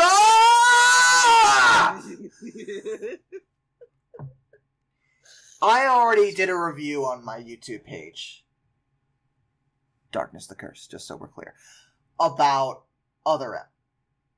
And I'm a little less hard on it in some ways because I don't think it's as bad as people make it out to be. But in terms of the overall Metroid games, in terms of looking at the whole series, it is easily the weakest Metroid game out of all of them. It is a lot more focused on plot, which is fine, but a lot of the plot elements are things. I think part of the problem is that because this is the first time we first of all, Samus speaks, which is fine. I'm okay with that. The voice actress did a great job, but she talks a lot. And people were like, I don't know why she's monologuing so much, which she did in Fusion, but she wasn't actually speaking. It was, through text. And there were a lot of stupid decisions when it comes to... Metroid always has a tradition where in the beginning of each game, somehow Samus gets depowered. In this game, this is like the only one where I'm looking at it and I'm like, technically speaking, she's never depowered. She's literally just not authorized to use her advanced equipment. And in some regards, that makes sense. Like the Super Bomb. It's a hostage situation, potentially a hostage situation. Adam is like, you can't use that, it's too powerful. And I'm like, okay, that makes sense. Why, then, can I not use my non-offensive in any way thermal, Varia suit to not take damage when I go through the heat, the hot part of the station? Because Adam said so. Why did he say that? Because he. They went out of their way to add it, and I don't. There's no, the plot is that Samus, Samus views Adam as the father she never had. Adam, views, cares about her in a lot of ways, as one of his, best recruits when she was in the military, and they have a kind of a father-daughter thing going on here. But why then, if that's the case, would he ever suggest she go through a climate that could potentially kill her when she has ready available protection that in no way affects the hostage situation? Because he said so. See, that's where we're freaking at, and that the plot makes a lot of a lot of the supporting cast doesn't feel very developed beyond Adam, and even there it's a bit questionable, and that's not talking about the elements of the gameplay itself. Visually and audibly, I like the game. The music's still very good, and I think the game looks great. That's all fine, but they specifically programmed the game, instead of taking advantage of the nunchuck, like Metroid Prime 3 did, by the way, and using analog control, they instead made the game exclusively controlled through a Wiimote turned sideways like a regular controller, which I've always hated, because unless we're using tilt controls, and the game doesn't, by the way, that it's not a very good controller. It doesn't feel great in the hand. But you have to play the whole game that way, where you have to use the D-pad in a third dimension. Some of the game is 2D, and when it's 2D, it's alright. But as soon as the game flips to the majority of the time where it's 3D, suddenly the fact that you're using a D-pad comes, full circle, and it feels very, very janky, very spotty, very difficult to control. Combat is there, and it just doesn't feel as refined as we've been accustomed to, whether it be in Metroid Prime or even in the 2D Metroids. And in addition, they did add some first-person elements, kind of like Metroid Prime, where if you turn the Wiimote to face forward, suddenly you go first-person. Two things about this. First of all, you have to do it a few times to scan things. The scan system is nowhere near as in-depth as the Metroid Prime series, but it is there, and sometimes you have to do it. The other thing is that the only time you're allowed to shoot missiles at all is in first-person. Even in the midst of combat, you have to do it this way. And I still do not comprehend why that was ever a thing anybody even remotely considered past the stupid idea that someone made when they were drunk. Because why on earth should I have to go into first-person mode? By the way, you can't move while you're in first-person because there is zero nunchuck support. I need to be clear about that. Punt your feet, stop moving, and only then are you permitted to shoot missiles. It's the stupidest thing I've ever seen in my life. Kane, and I'm gonna bring this up in the future too, because there's another aspect to that I have to bring up for a later one. But I also want to point out, and I don't know if they ever explain it, did you know you can dodge in first person? Kane, please, go on. Yeah, I don't think they ever explain it to you, but if you flick the Wiimote, Samus will dodge backwards. I hate this freaking game. I've never played it, so I have no comment. It's not. It has its moments. The Ridley fight in this is actually one of the best Ridley fights in the whole series, in my opinion. Which is weird, because that's the one part of the game that I always see memed, is like when Samus sees him and she's just because we're not talking about the cutscene. We're talking about the fight itself. Yeah, okay. Fight. The fight itself was great. The cutscene before, the problem with it isn't so much that she freaks out, because Ridley did kill her parents. It's that she freaks out at this point in the story. Because Ridley is one of the most common I think it's the most common recurring boss in the whole of Metroid. Probably, yeah. And at this point in the timeline, he has come back. Let's see. She fought him in the first Metroid. That's where she had the right to freak out. And even the second time, I'll take it. But then there's Super Metroid. There's Super Metroid. So at least 3 times. I'm not sure if it comes after Fusion. This comes before Fusion. Okay, what about the Prime series? Prime series does count. That's why I said at least 3. Because, well, no, it would have to be at least 4 because he's in Prime 1 and Prime 3. And that's kind of weird to me because, like, in the first Prime game, like, when she sees Ridley, she just, like, raises her arm cannon up at him, like, I'm gonna kill you. And, it's not... That's my point. Is that the freak out makes sense if this was the first or even second time she had seen him come back. Since her parents died. But at this point, her reaction should be, really? Yeah, like, again? Yeah. I'm not 100% sure. I mean, I would say it depends on what, okay, it depends on what story order the games are in. Like, how do these games progress story-wise? Because that would determine how many times she's fought actual Ridley. She has fought Ridley, at least to my knowledge. Is Ridley in Metroid 2? I think he is. I don't think so, no. No, he Metroid is. 2... Is he? He's definitely in the remake. Let me check. Ridley... Metroid 2.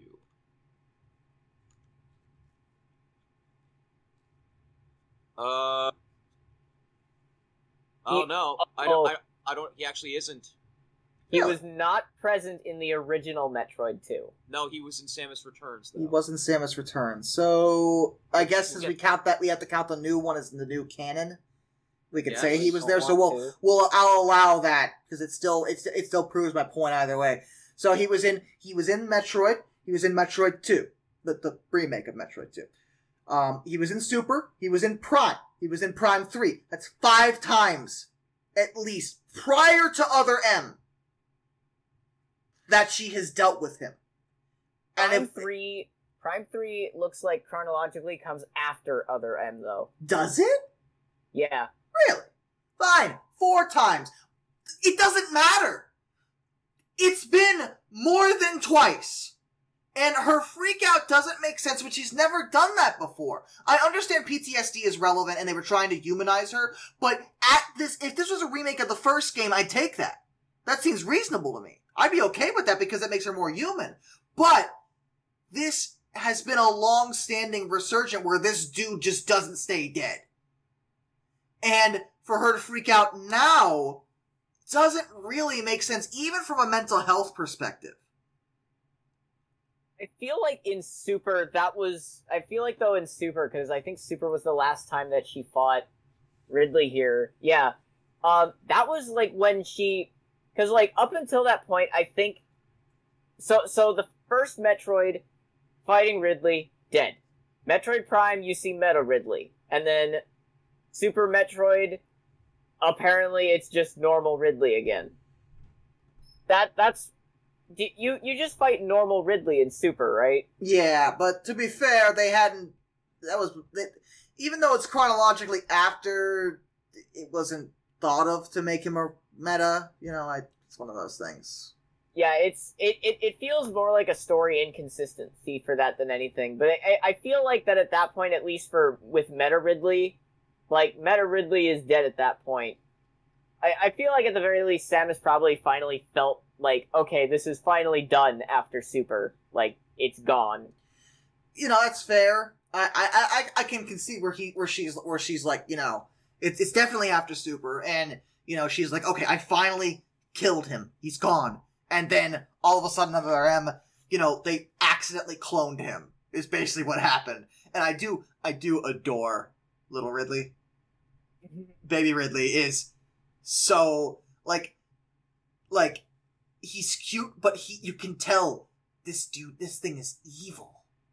Yeah. Like, cute but so evil. And then he becomes so I from that point of view, I get it. I do think people overplay the freak out as being like, how dare you make Samus seem weak, and like, how dare you make her a person?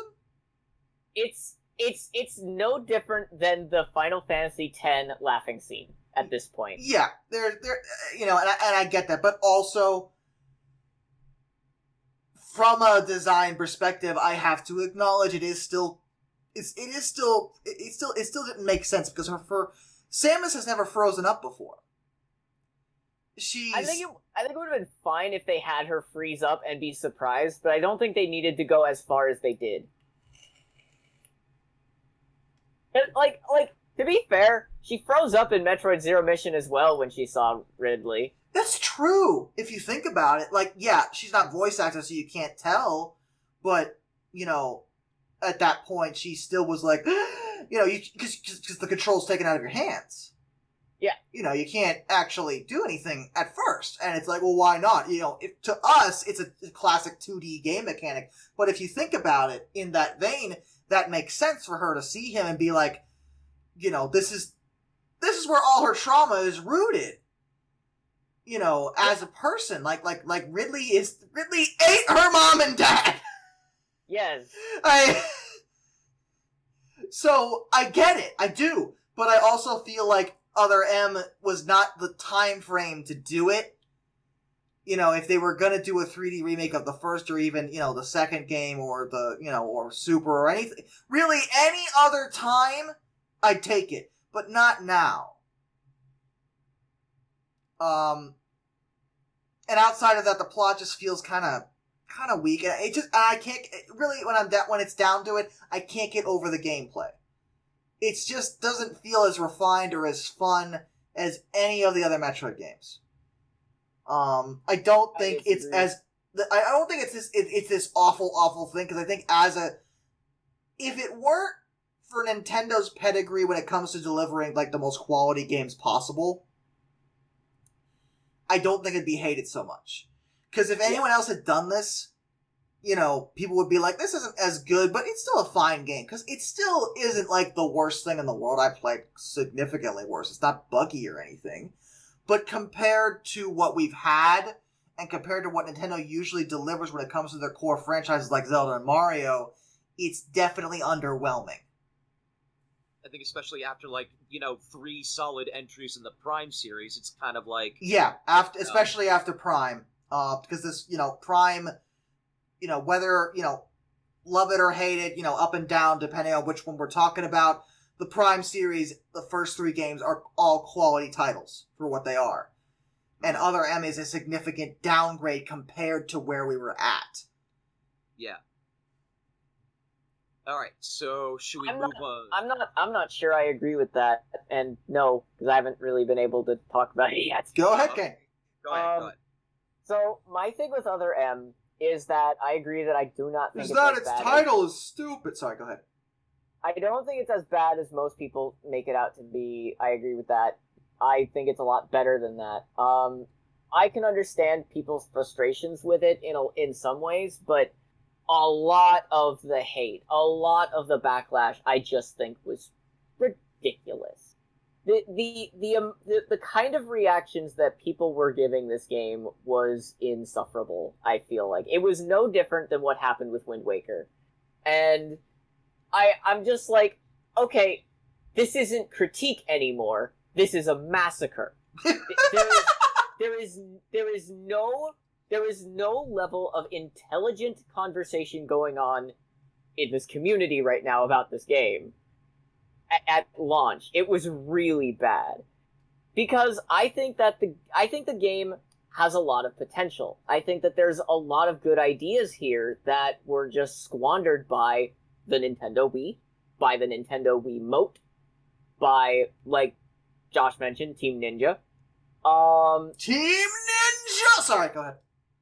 But I think the game is fun to play. I think the game functions enough to be entertaining. It has some pretty rough edges around there with the first person. I think that was ridiculous. I think that no nunchuck support was insulting to the Nintendo Wii. And I really did not mind the voice acting. Like, everyone was so angry about that. And I'm like, there's nothing wrong with it. I think there's everything wrong with all you people, though. Yeah, I mean, I thought the voice acting was fine. It definitely was, in no way did that bother me. That was the least of my concerns. And at the end of the day, like, what would you prefer? You almost became a Samus sandwich. Exactly. Like, that never happened. But if it did, I'd have laughed my ass off. If Metroid Other M were given a second chance with a different developer behind it in order to fully flesh out, like, a proper third-person 3D Metroid game like that, I think it would be wonderful. Because I do think that there's a lot of good that Other M could give to the Metroid series as some kind of alternate view or something. There's just a lot of cool stuff done in it that people did not give the game enough credit for. It is a distinctive title in Metroid. It is the only third-person 3D Metroid. I also think that Samus has never looked more badass than in Other M. She looked good. Like, her design was great.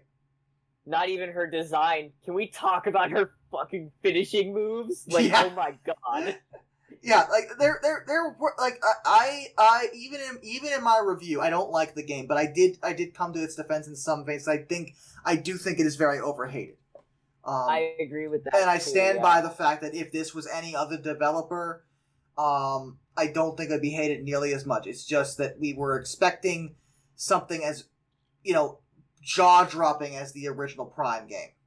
Which I also think is a problem with gamers, though, if I may be honest. Like, welcome to the hype train, where everyone's constantly disappointed.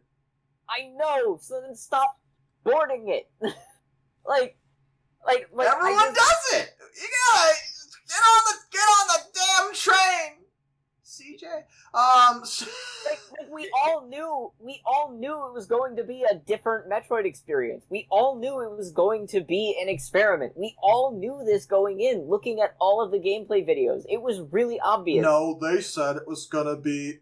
Wait, what did they say? Nothing. They said nothing. They said they showed off gameplay and said this is what we're working on, and everyone liked it until they actually played it. Yeah, and I'm like, what are you doing?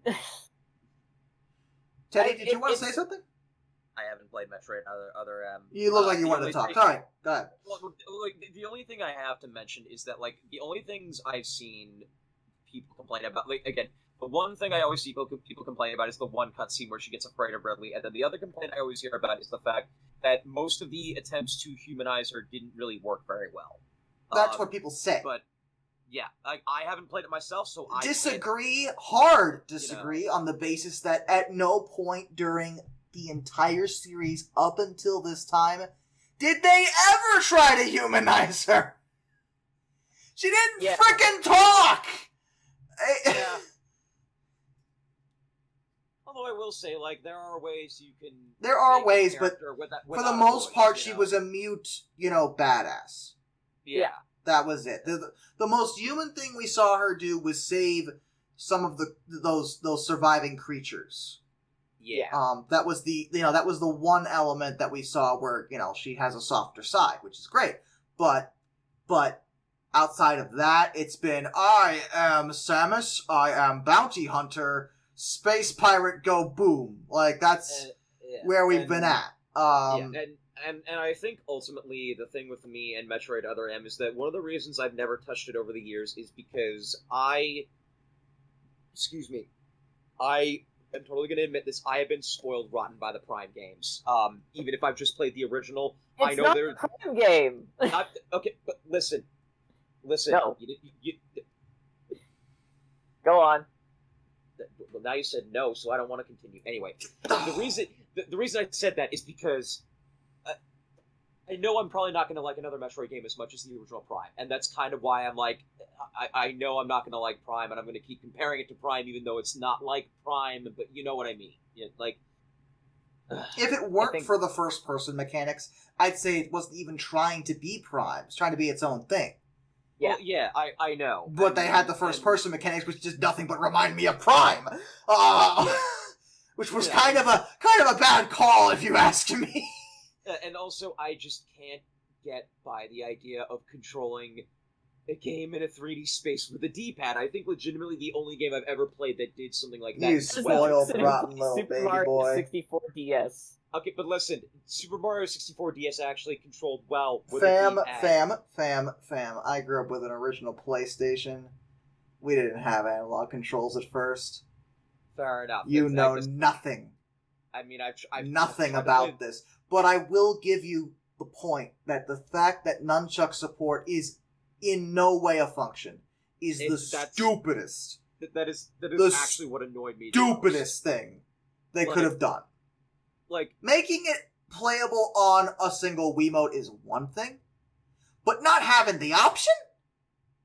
Yeah, I mean, why? Like, if you look at like other games that were released around the same time, you had like New Super Mario Bros. Wii, which gave you a ton of different control options. And then you have Metroid Other M, which is just like one Wiimote to rule them all, and it's like, no, give me nunchuck support. Kane, I don't think you were finished. Something, I honestly don't think that Other M controls that bad on a D-pad. For what it is and what it was trying to do, it works fine. It works fine, but I think we can both agree that nunchuck support would have been really, really nice.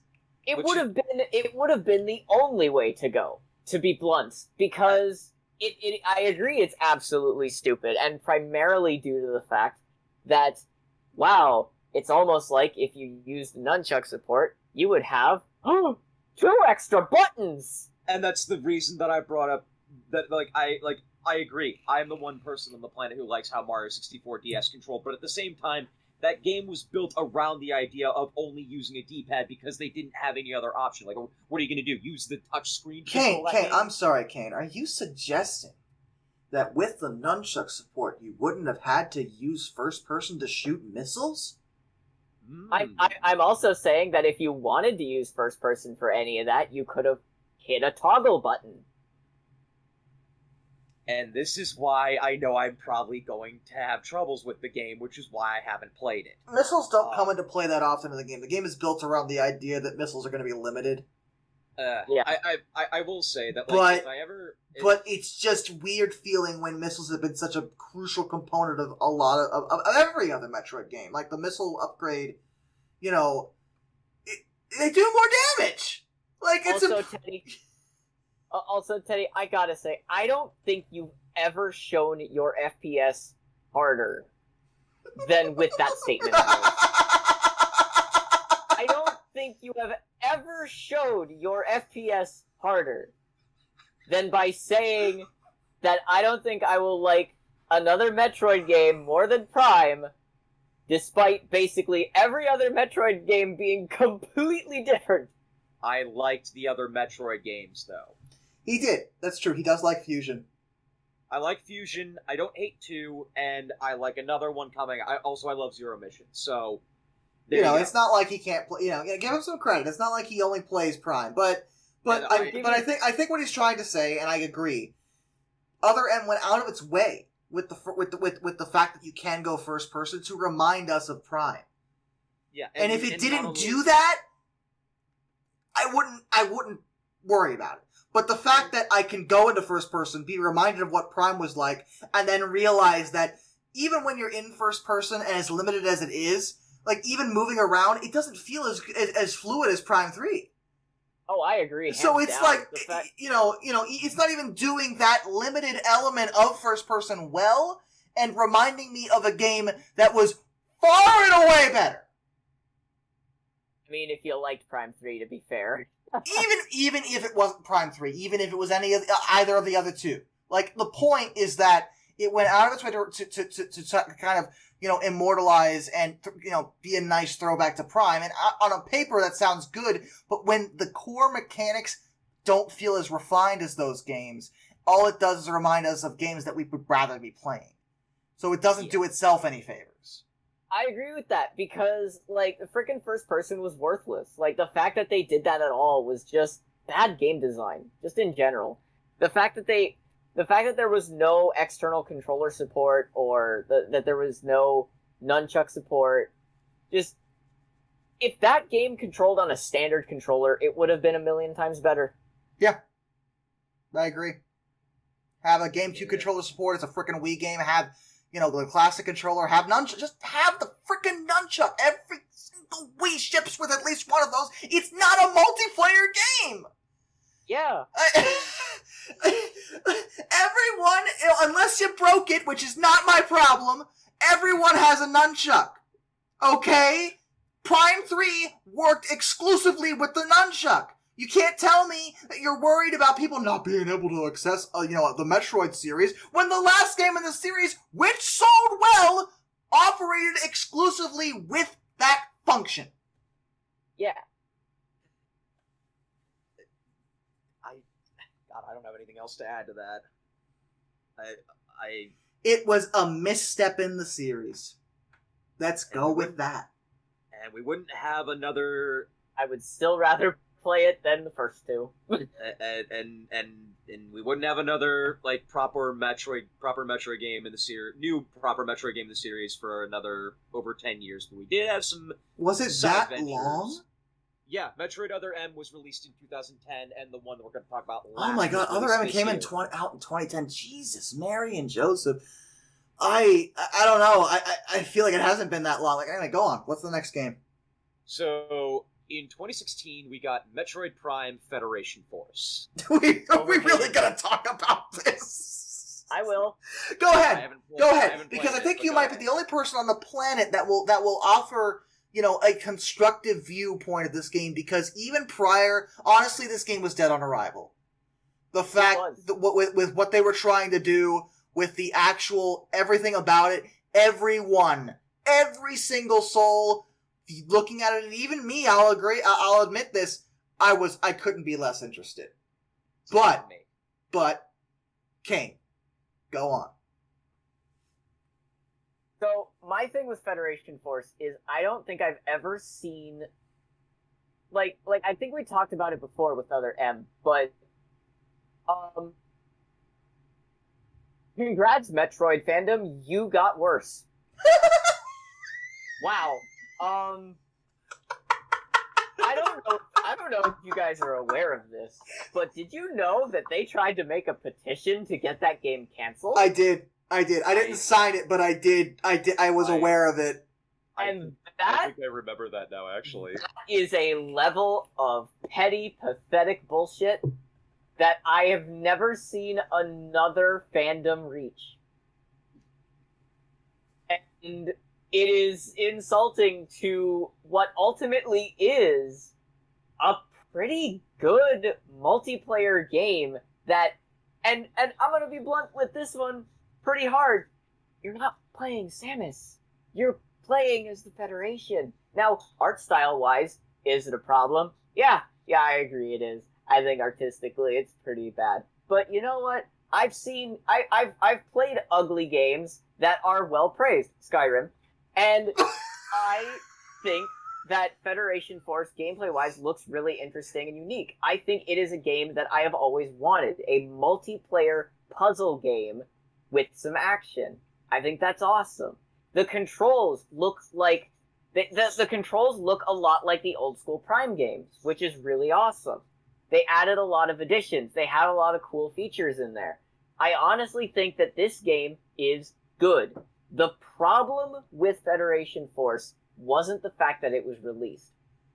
It was the fact that it was released at the time it was. Which was, this was 2016, I think? Yep, 6 years after Other M. I hadn't gotten a single Metroid game in between. I think I see where this is going. Go ahead, Kane. That was the problem.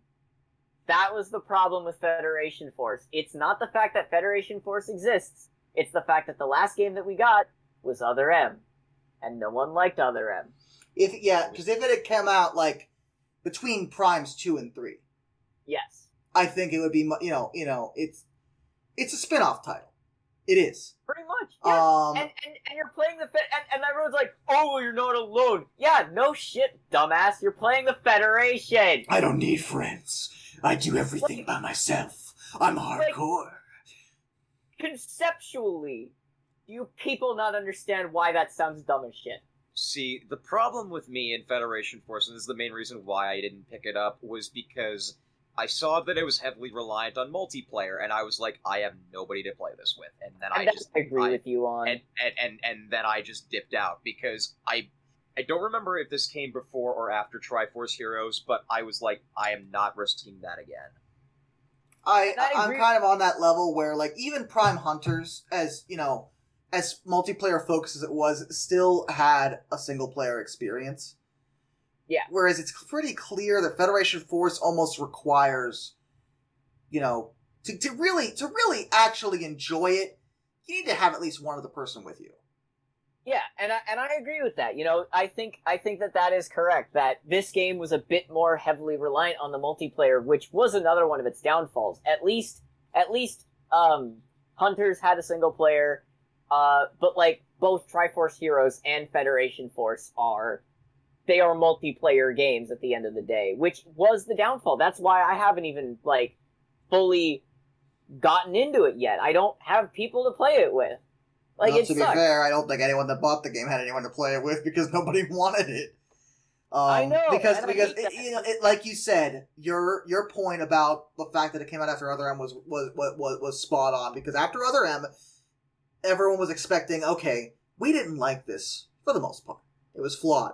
We want Metroid to go. We want a good Metroid game, and then they're like, all right, here's a spin-off that has nothing to do with anything you want. And again, it's chibi. And it has a horrible art style. And again, I will say this again: 6 years with no Metroid stuff whatsoever. Yeah, it was the timing couldn't have been worse for a game like this. Yes. Yeah. But it's not a bad game. I'm sure it's not. It's probably very fun.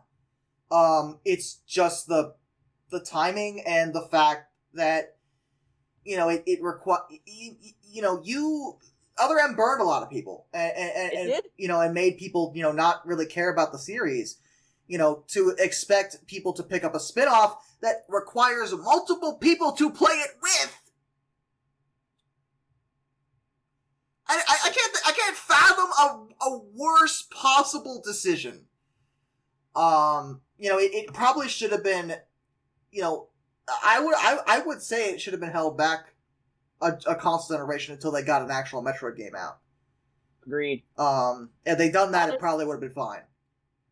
I think Federation Force also would have done, it would do better now on the Switch, I think, as like a free-to-play game. And I find it weird that, at the time, Metroid fans were making more people happy with something than the actual, publishers themselves. Yeah. AM2R? Yeah. We're not going to discuss AM2R because it's not considered part of the series, but... Fair enough. AM2R is definitely, you're right, is a quality delivery in terms of a game. Yeah. The guy who did it did a great freaking job. Yeah.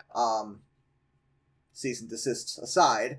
Kane, do you have anything else to add about Federation Force? Nope. Okay, moving on to the year afterwards. Oh, you know what? No, I have one more thing. Okay, continue. Not only was Federation Force poorly timed, they started it with Blast Ball. You want to elaborate on that? Metroid Prime Federation Force's trailer basically began with Metroid Prime Blast Ball, which was a soccer minigame. That's how Federation Force was essentially introduced. Was through Blast Ball. This is like freaking Mega Man Soccer all over again. I think Wii Music was more warmly received than anything about this. Yeah, it was pretty bad. And they did in fact release a demo for Federation Force. It was only for Blast Ball. Oh my god. Let's just move on. This is a disaster the more we talk about it.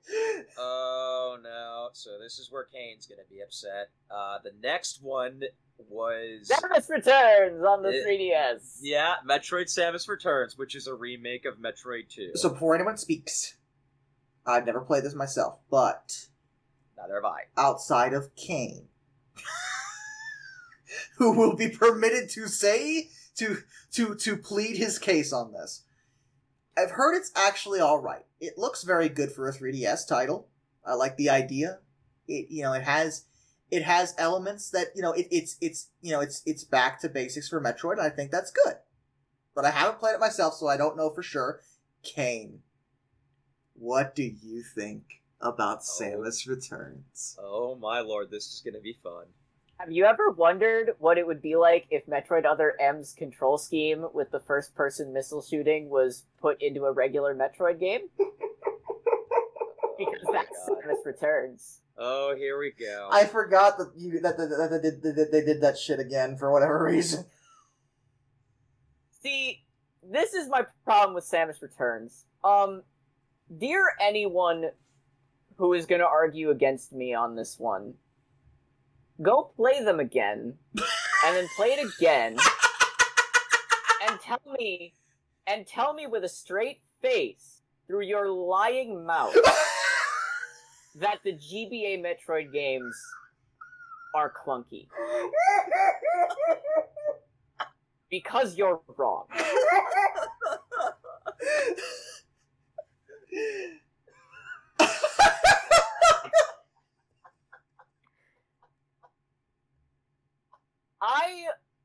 I am not someone who's against bringing a series forward with technological advancements and making things better.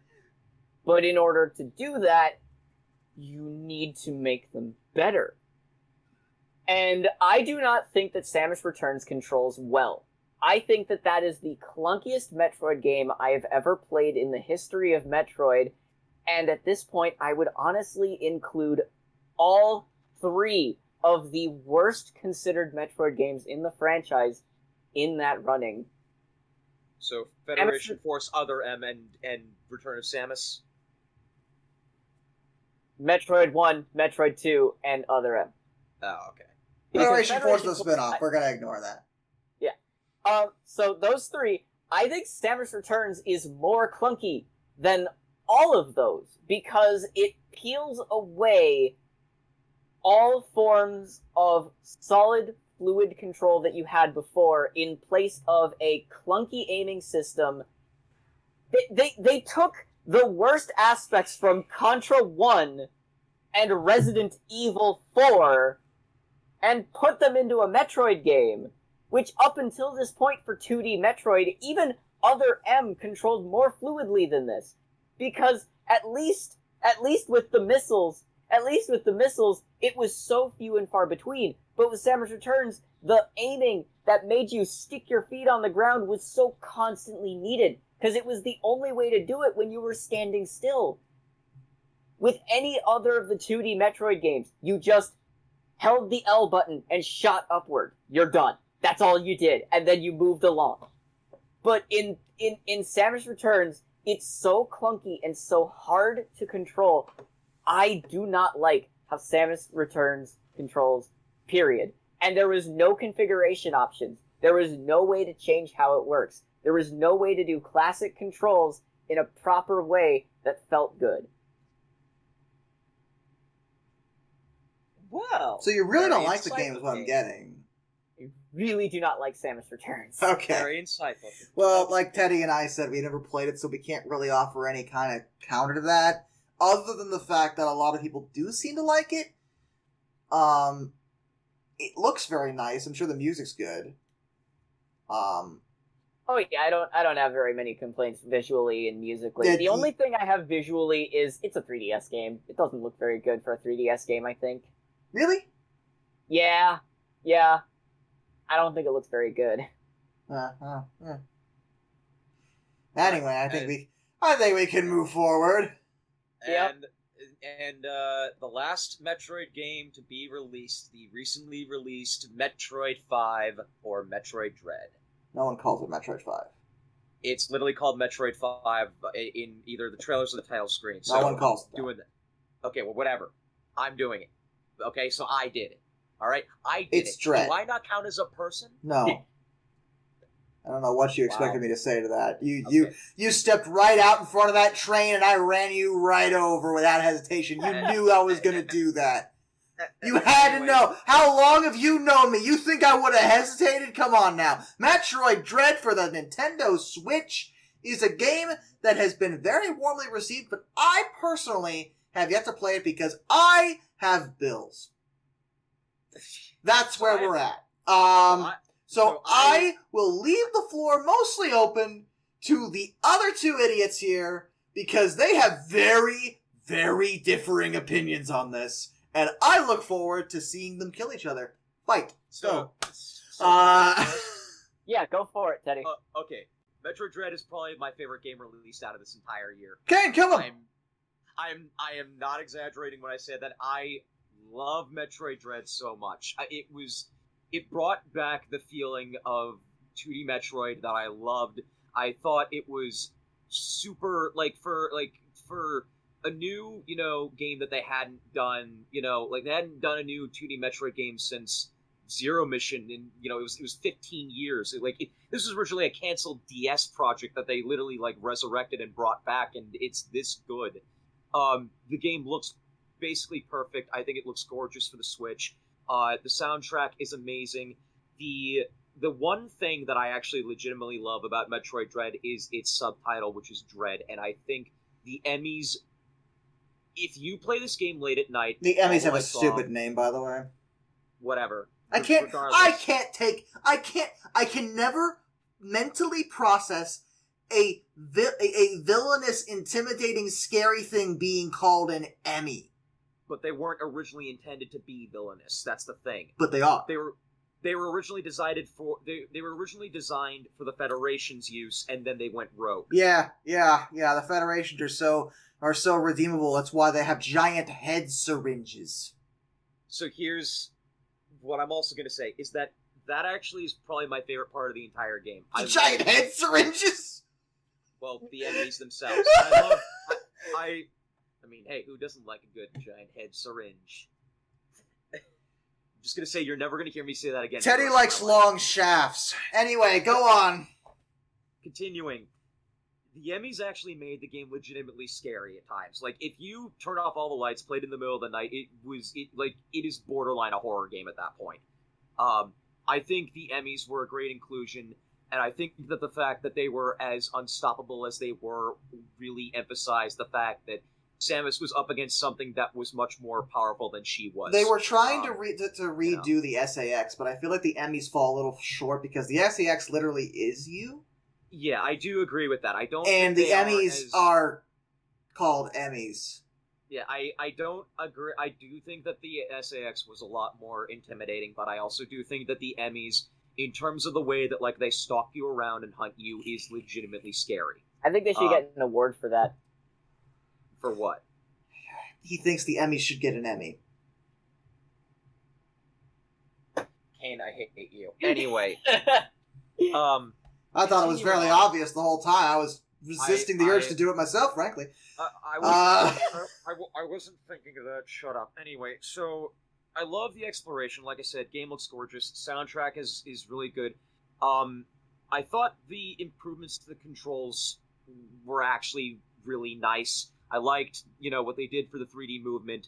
I liked that there's no stupid gimmicky first-person BS. It was a 2D Metroid game. It's a 2.5D game. It's not a Prime game. 2.5D, But at the end of the day, I love Metroid Dread. I legitimately don't think I can think of a single other game that came out this year that I liked more. Off the top of my head, nothing is coming to mind. I adore Dread. I think it really is like it's like the definite point of like, yes, Metroid is back. And I also think that anyone worth their salt who's a Metroid fan should try this one out. And now I will pass it on. And now I will pass it off to Mr. Kane over here, who will proceed to murder me. So 2 things. 1, just like other M, Dread's not a Prime game, so irrelevant for the first person, in my opinion. Anyway, secondly, most of that I agree with. But my God, do I fucking hate the controls. Of course. So I've actually been watching a couple of cutscenes here and there, and I've seen a few things of the actual story. I fucking love it. Mostly, there's a couple of things that bother me, but it's very minor stuff that would probably even be explained the more. Like if I watch someone play through the game in its entirety from start to finish, I would probably be completely down with the story because like it is really, really awesome. Musically, visually, exploration-wise, abilities, everything is fine. I love it. That kind of stuff is great. But hot damn do I hate the Samus Returns controls. And now I get the feeling that if I had played Samus Returns, I probably would have liked it. Yeah, I know. Go for it if you want. I hate it. I can't stand either of these games for simply the controls, which sucks, by the way, because this game is awesome.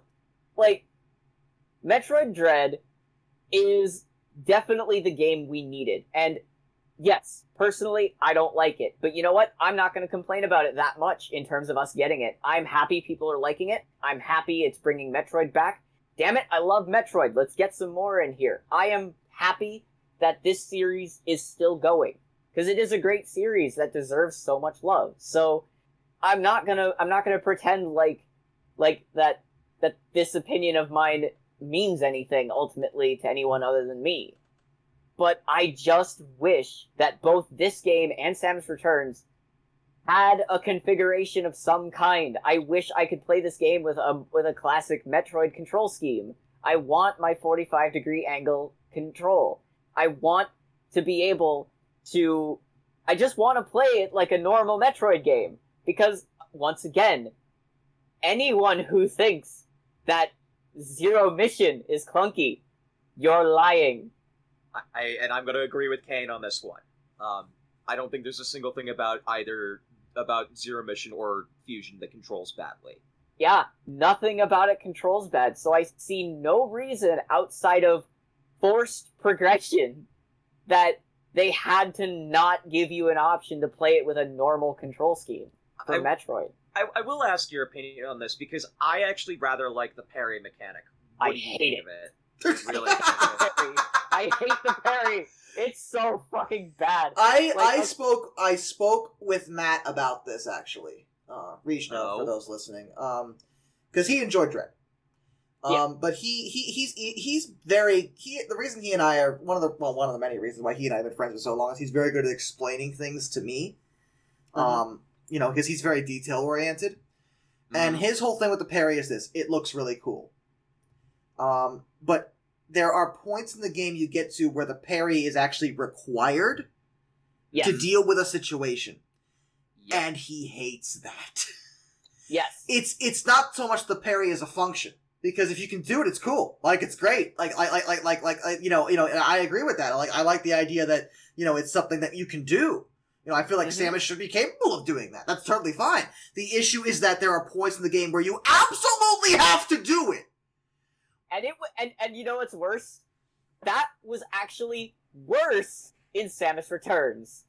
See, here's my thing with the parry mechanic, is that I kind of agree, but I also don't kind of agree, because I do agree with the aspect of, there's parts in the game later on where it's basically required to progress, but my issue mainly comes with the fact that I think at the points that he might be describing is when, I'm not going to spoil anything for people who haven't played the game yet, but there's a specific enemy that shows up that has very iffy attack styles, and it likes to get close to you. And it'll either do an attack that you can parry or an attack that you cannot, and it basically takes off half your health points if it does that one. So it's a bad enemy. Cool. Yeah, and I will agree that is probably the one aspect I don't like. Basically, every other enemy has a really well is it choreographed? Is that the word I'm thinking of? Or no. Telegraphed. Telegraphed. Yes. Telegraphed. Thank you. Has a really well telegraphed attack that even comes with a little of white. A white circle that says, hey, parry now. Yeah.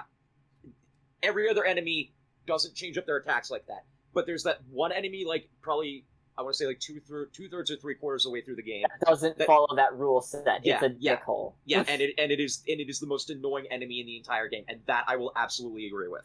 Yeah, because, again, for the parry mechanic, I wouldn't mind if it was something that you could just do, but the fact that it becomes a, to use a Ninja Gaiden idea, it becomes the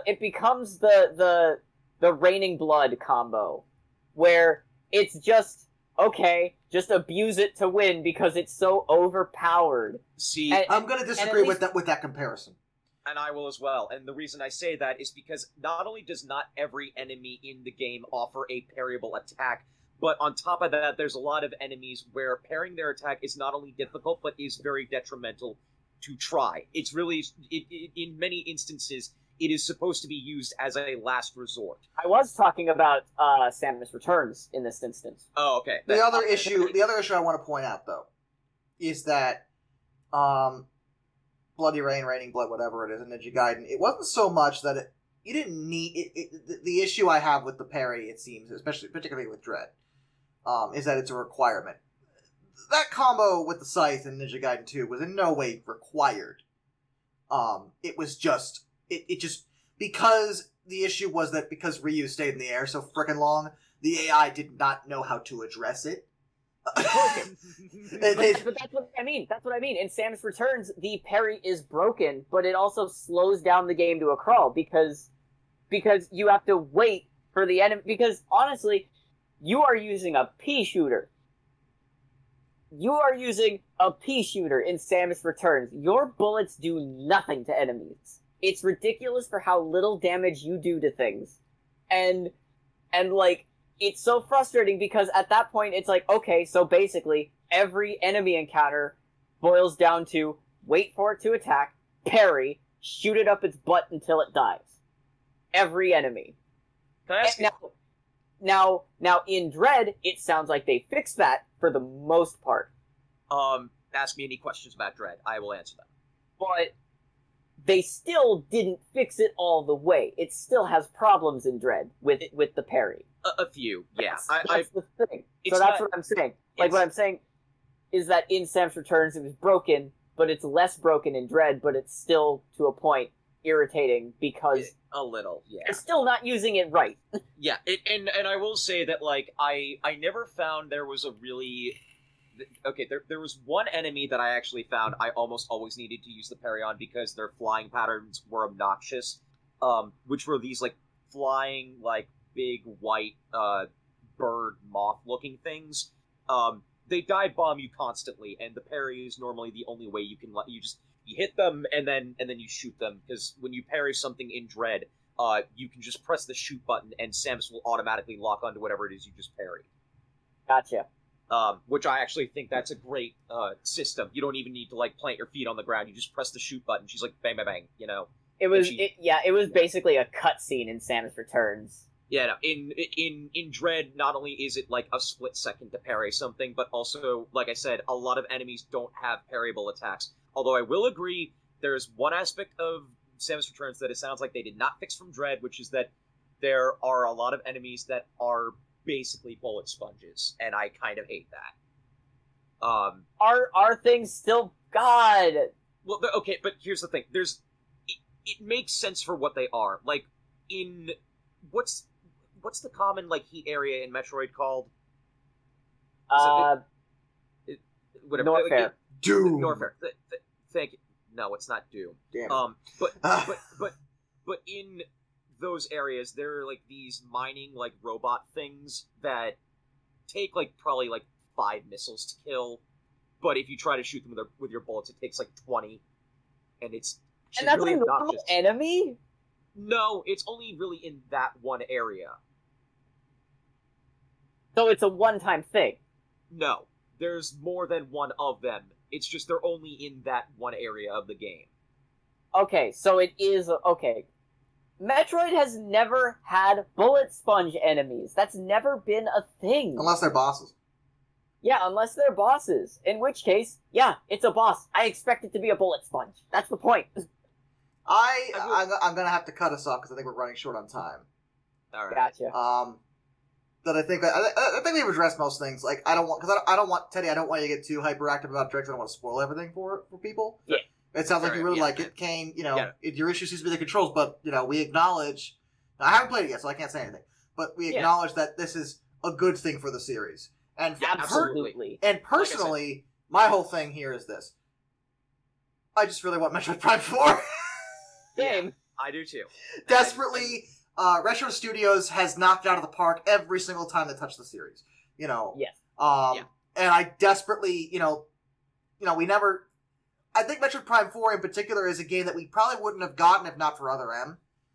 Yeah. Because, Other M was so poorly received that, Nintendo was like, Retro, I know you finished this, and it was supposed to be a trilogy, but can you do it again? Because you're good at this. And I really want to see what they come up with this time. I'm hoping it's going to be something, something awesome. The fact that motion controls really aren't a major element anymore, probably means that we're going to go back to 1 and 2 when it comes to Metroid Prime. Yeah. And we haven't had that for a really long time. And as a side note, I would like to add as an additional thing, and obviously this is not going to affect anything, but please look to Recore, to how to do a modern Metroid Prime. Please look to Recore for its control scheme, because that's how it should be done. That is awesome, because I think that with how controllers have advanced, please do not make it a standard shooter. Please don't make it a standard shooter. That's all I'm asking. We will see what they come up with. It's Retro, and they've done this before, so I have faith. Yes. Yeah, but and the last thing I'll say is that if you're a Metroid fan and you are hungry for some more Metroid stuff, go buy Metroid Fusion. It is worth every penny you will pay for it. Or Metroid Dread, excuse me. I mean, if you haven't played Fusion, do that too. Yeah, no. Are you a Metroid fan and haven't played Fusion? Get out of here. Yeah, you go out right there right now and get yourself a hold of Fusion this instant. but if you have a Switch and are hungry for some Metroid, play Dread. I guarantee you it'll be worth every penny you pay for it. To be fair, it's about the only thing you can buy of Metroid right now, like brand new, that will support the developers. So Fair. yeah, Fair enough. please buy Metroid Dread. From someone who does not like it, please buy Metroid Dread. All right. And with that, this concludes episode 4 of the DTC Podcurse. Thank you all for listening. I am Darkness the Curse, your host. With me again was Teddy on the Spot. You can find him on YouTube under that name. And Kane Oblivion, who doesn't do anything. So, except talk about stuff. Because he's a nerd. We're not nerds. I'm just running an entire podcast about video games, but I'm not a nerd! Ladies. Anyway, till next time, this is Darkness, and I bid you all a fond farewell. So long, people. Later.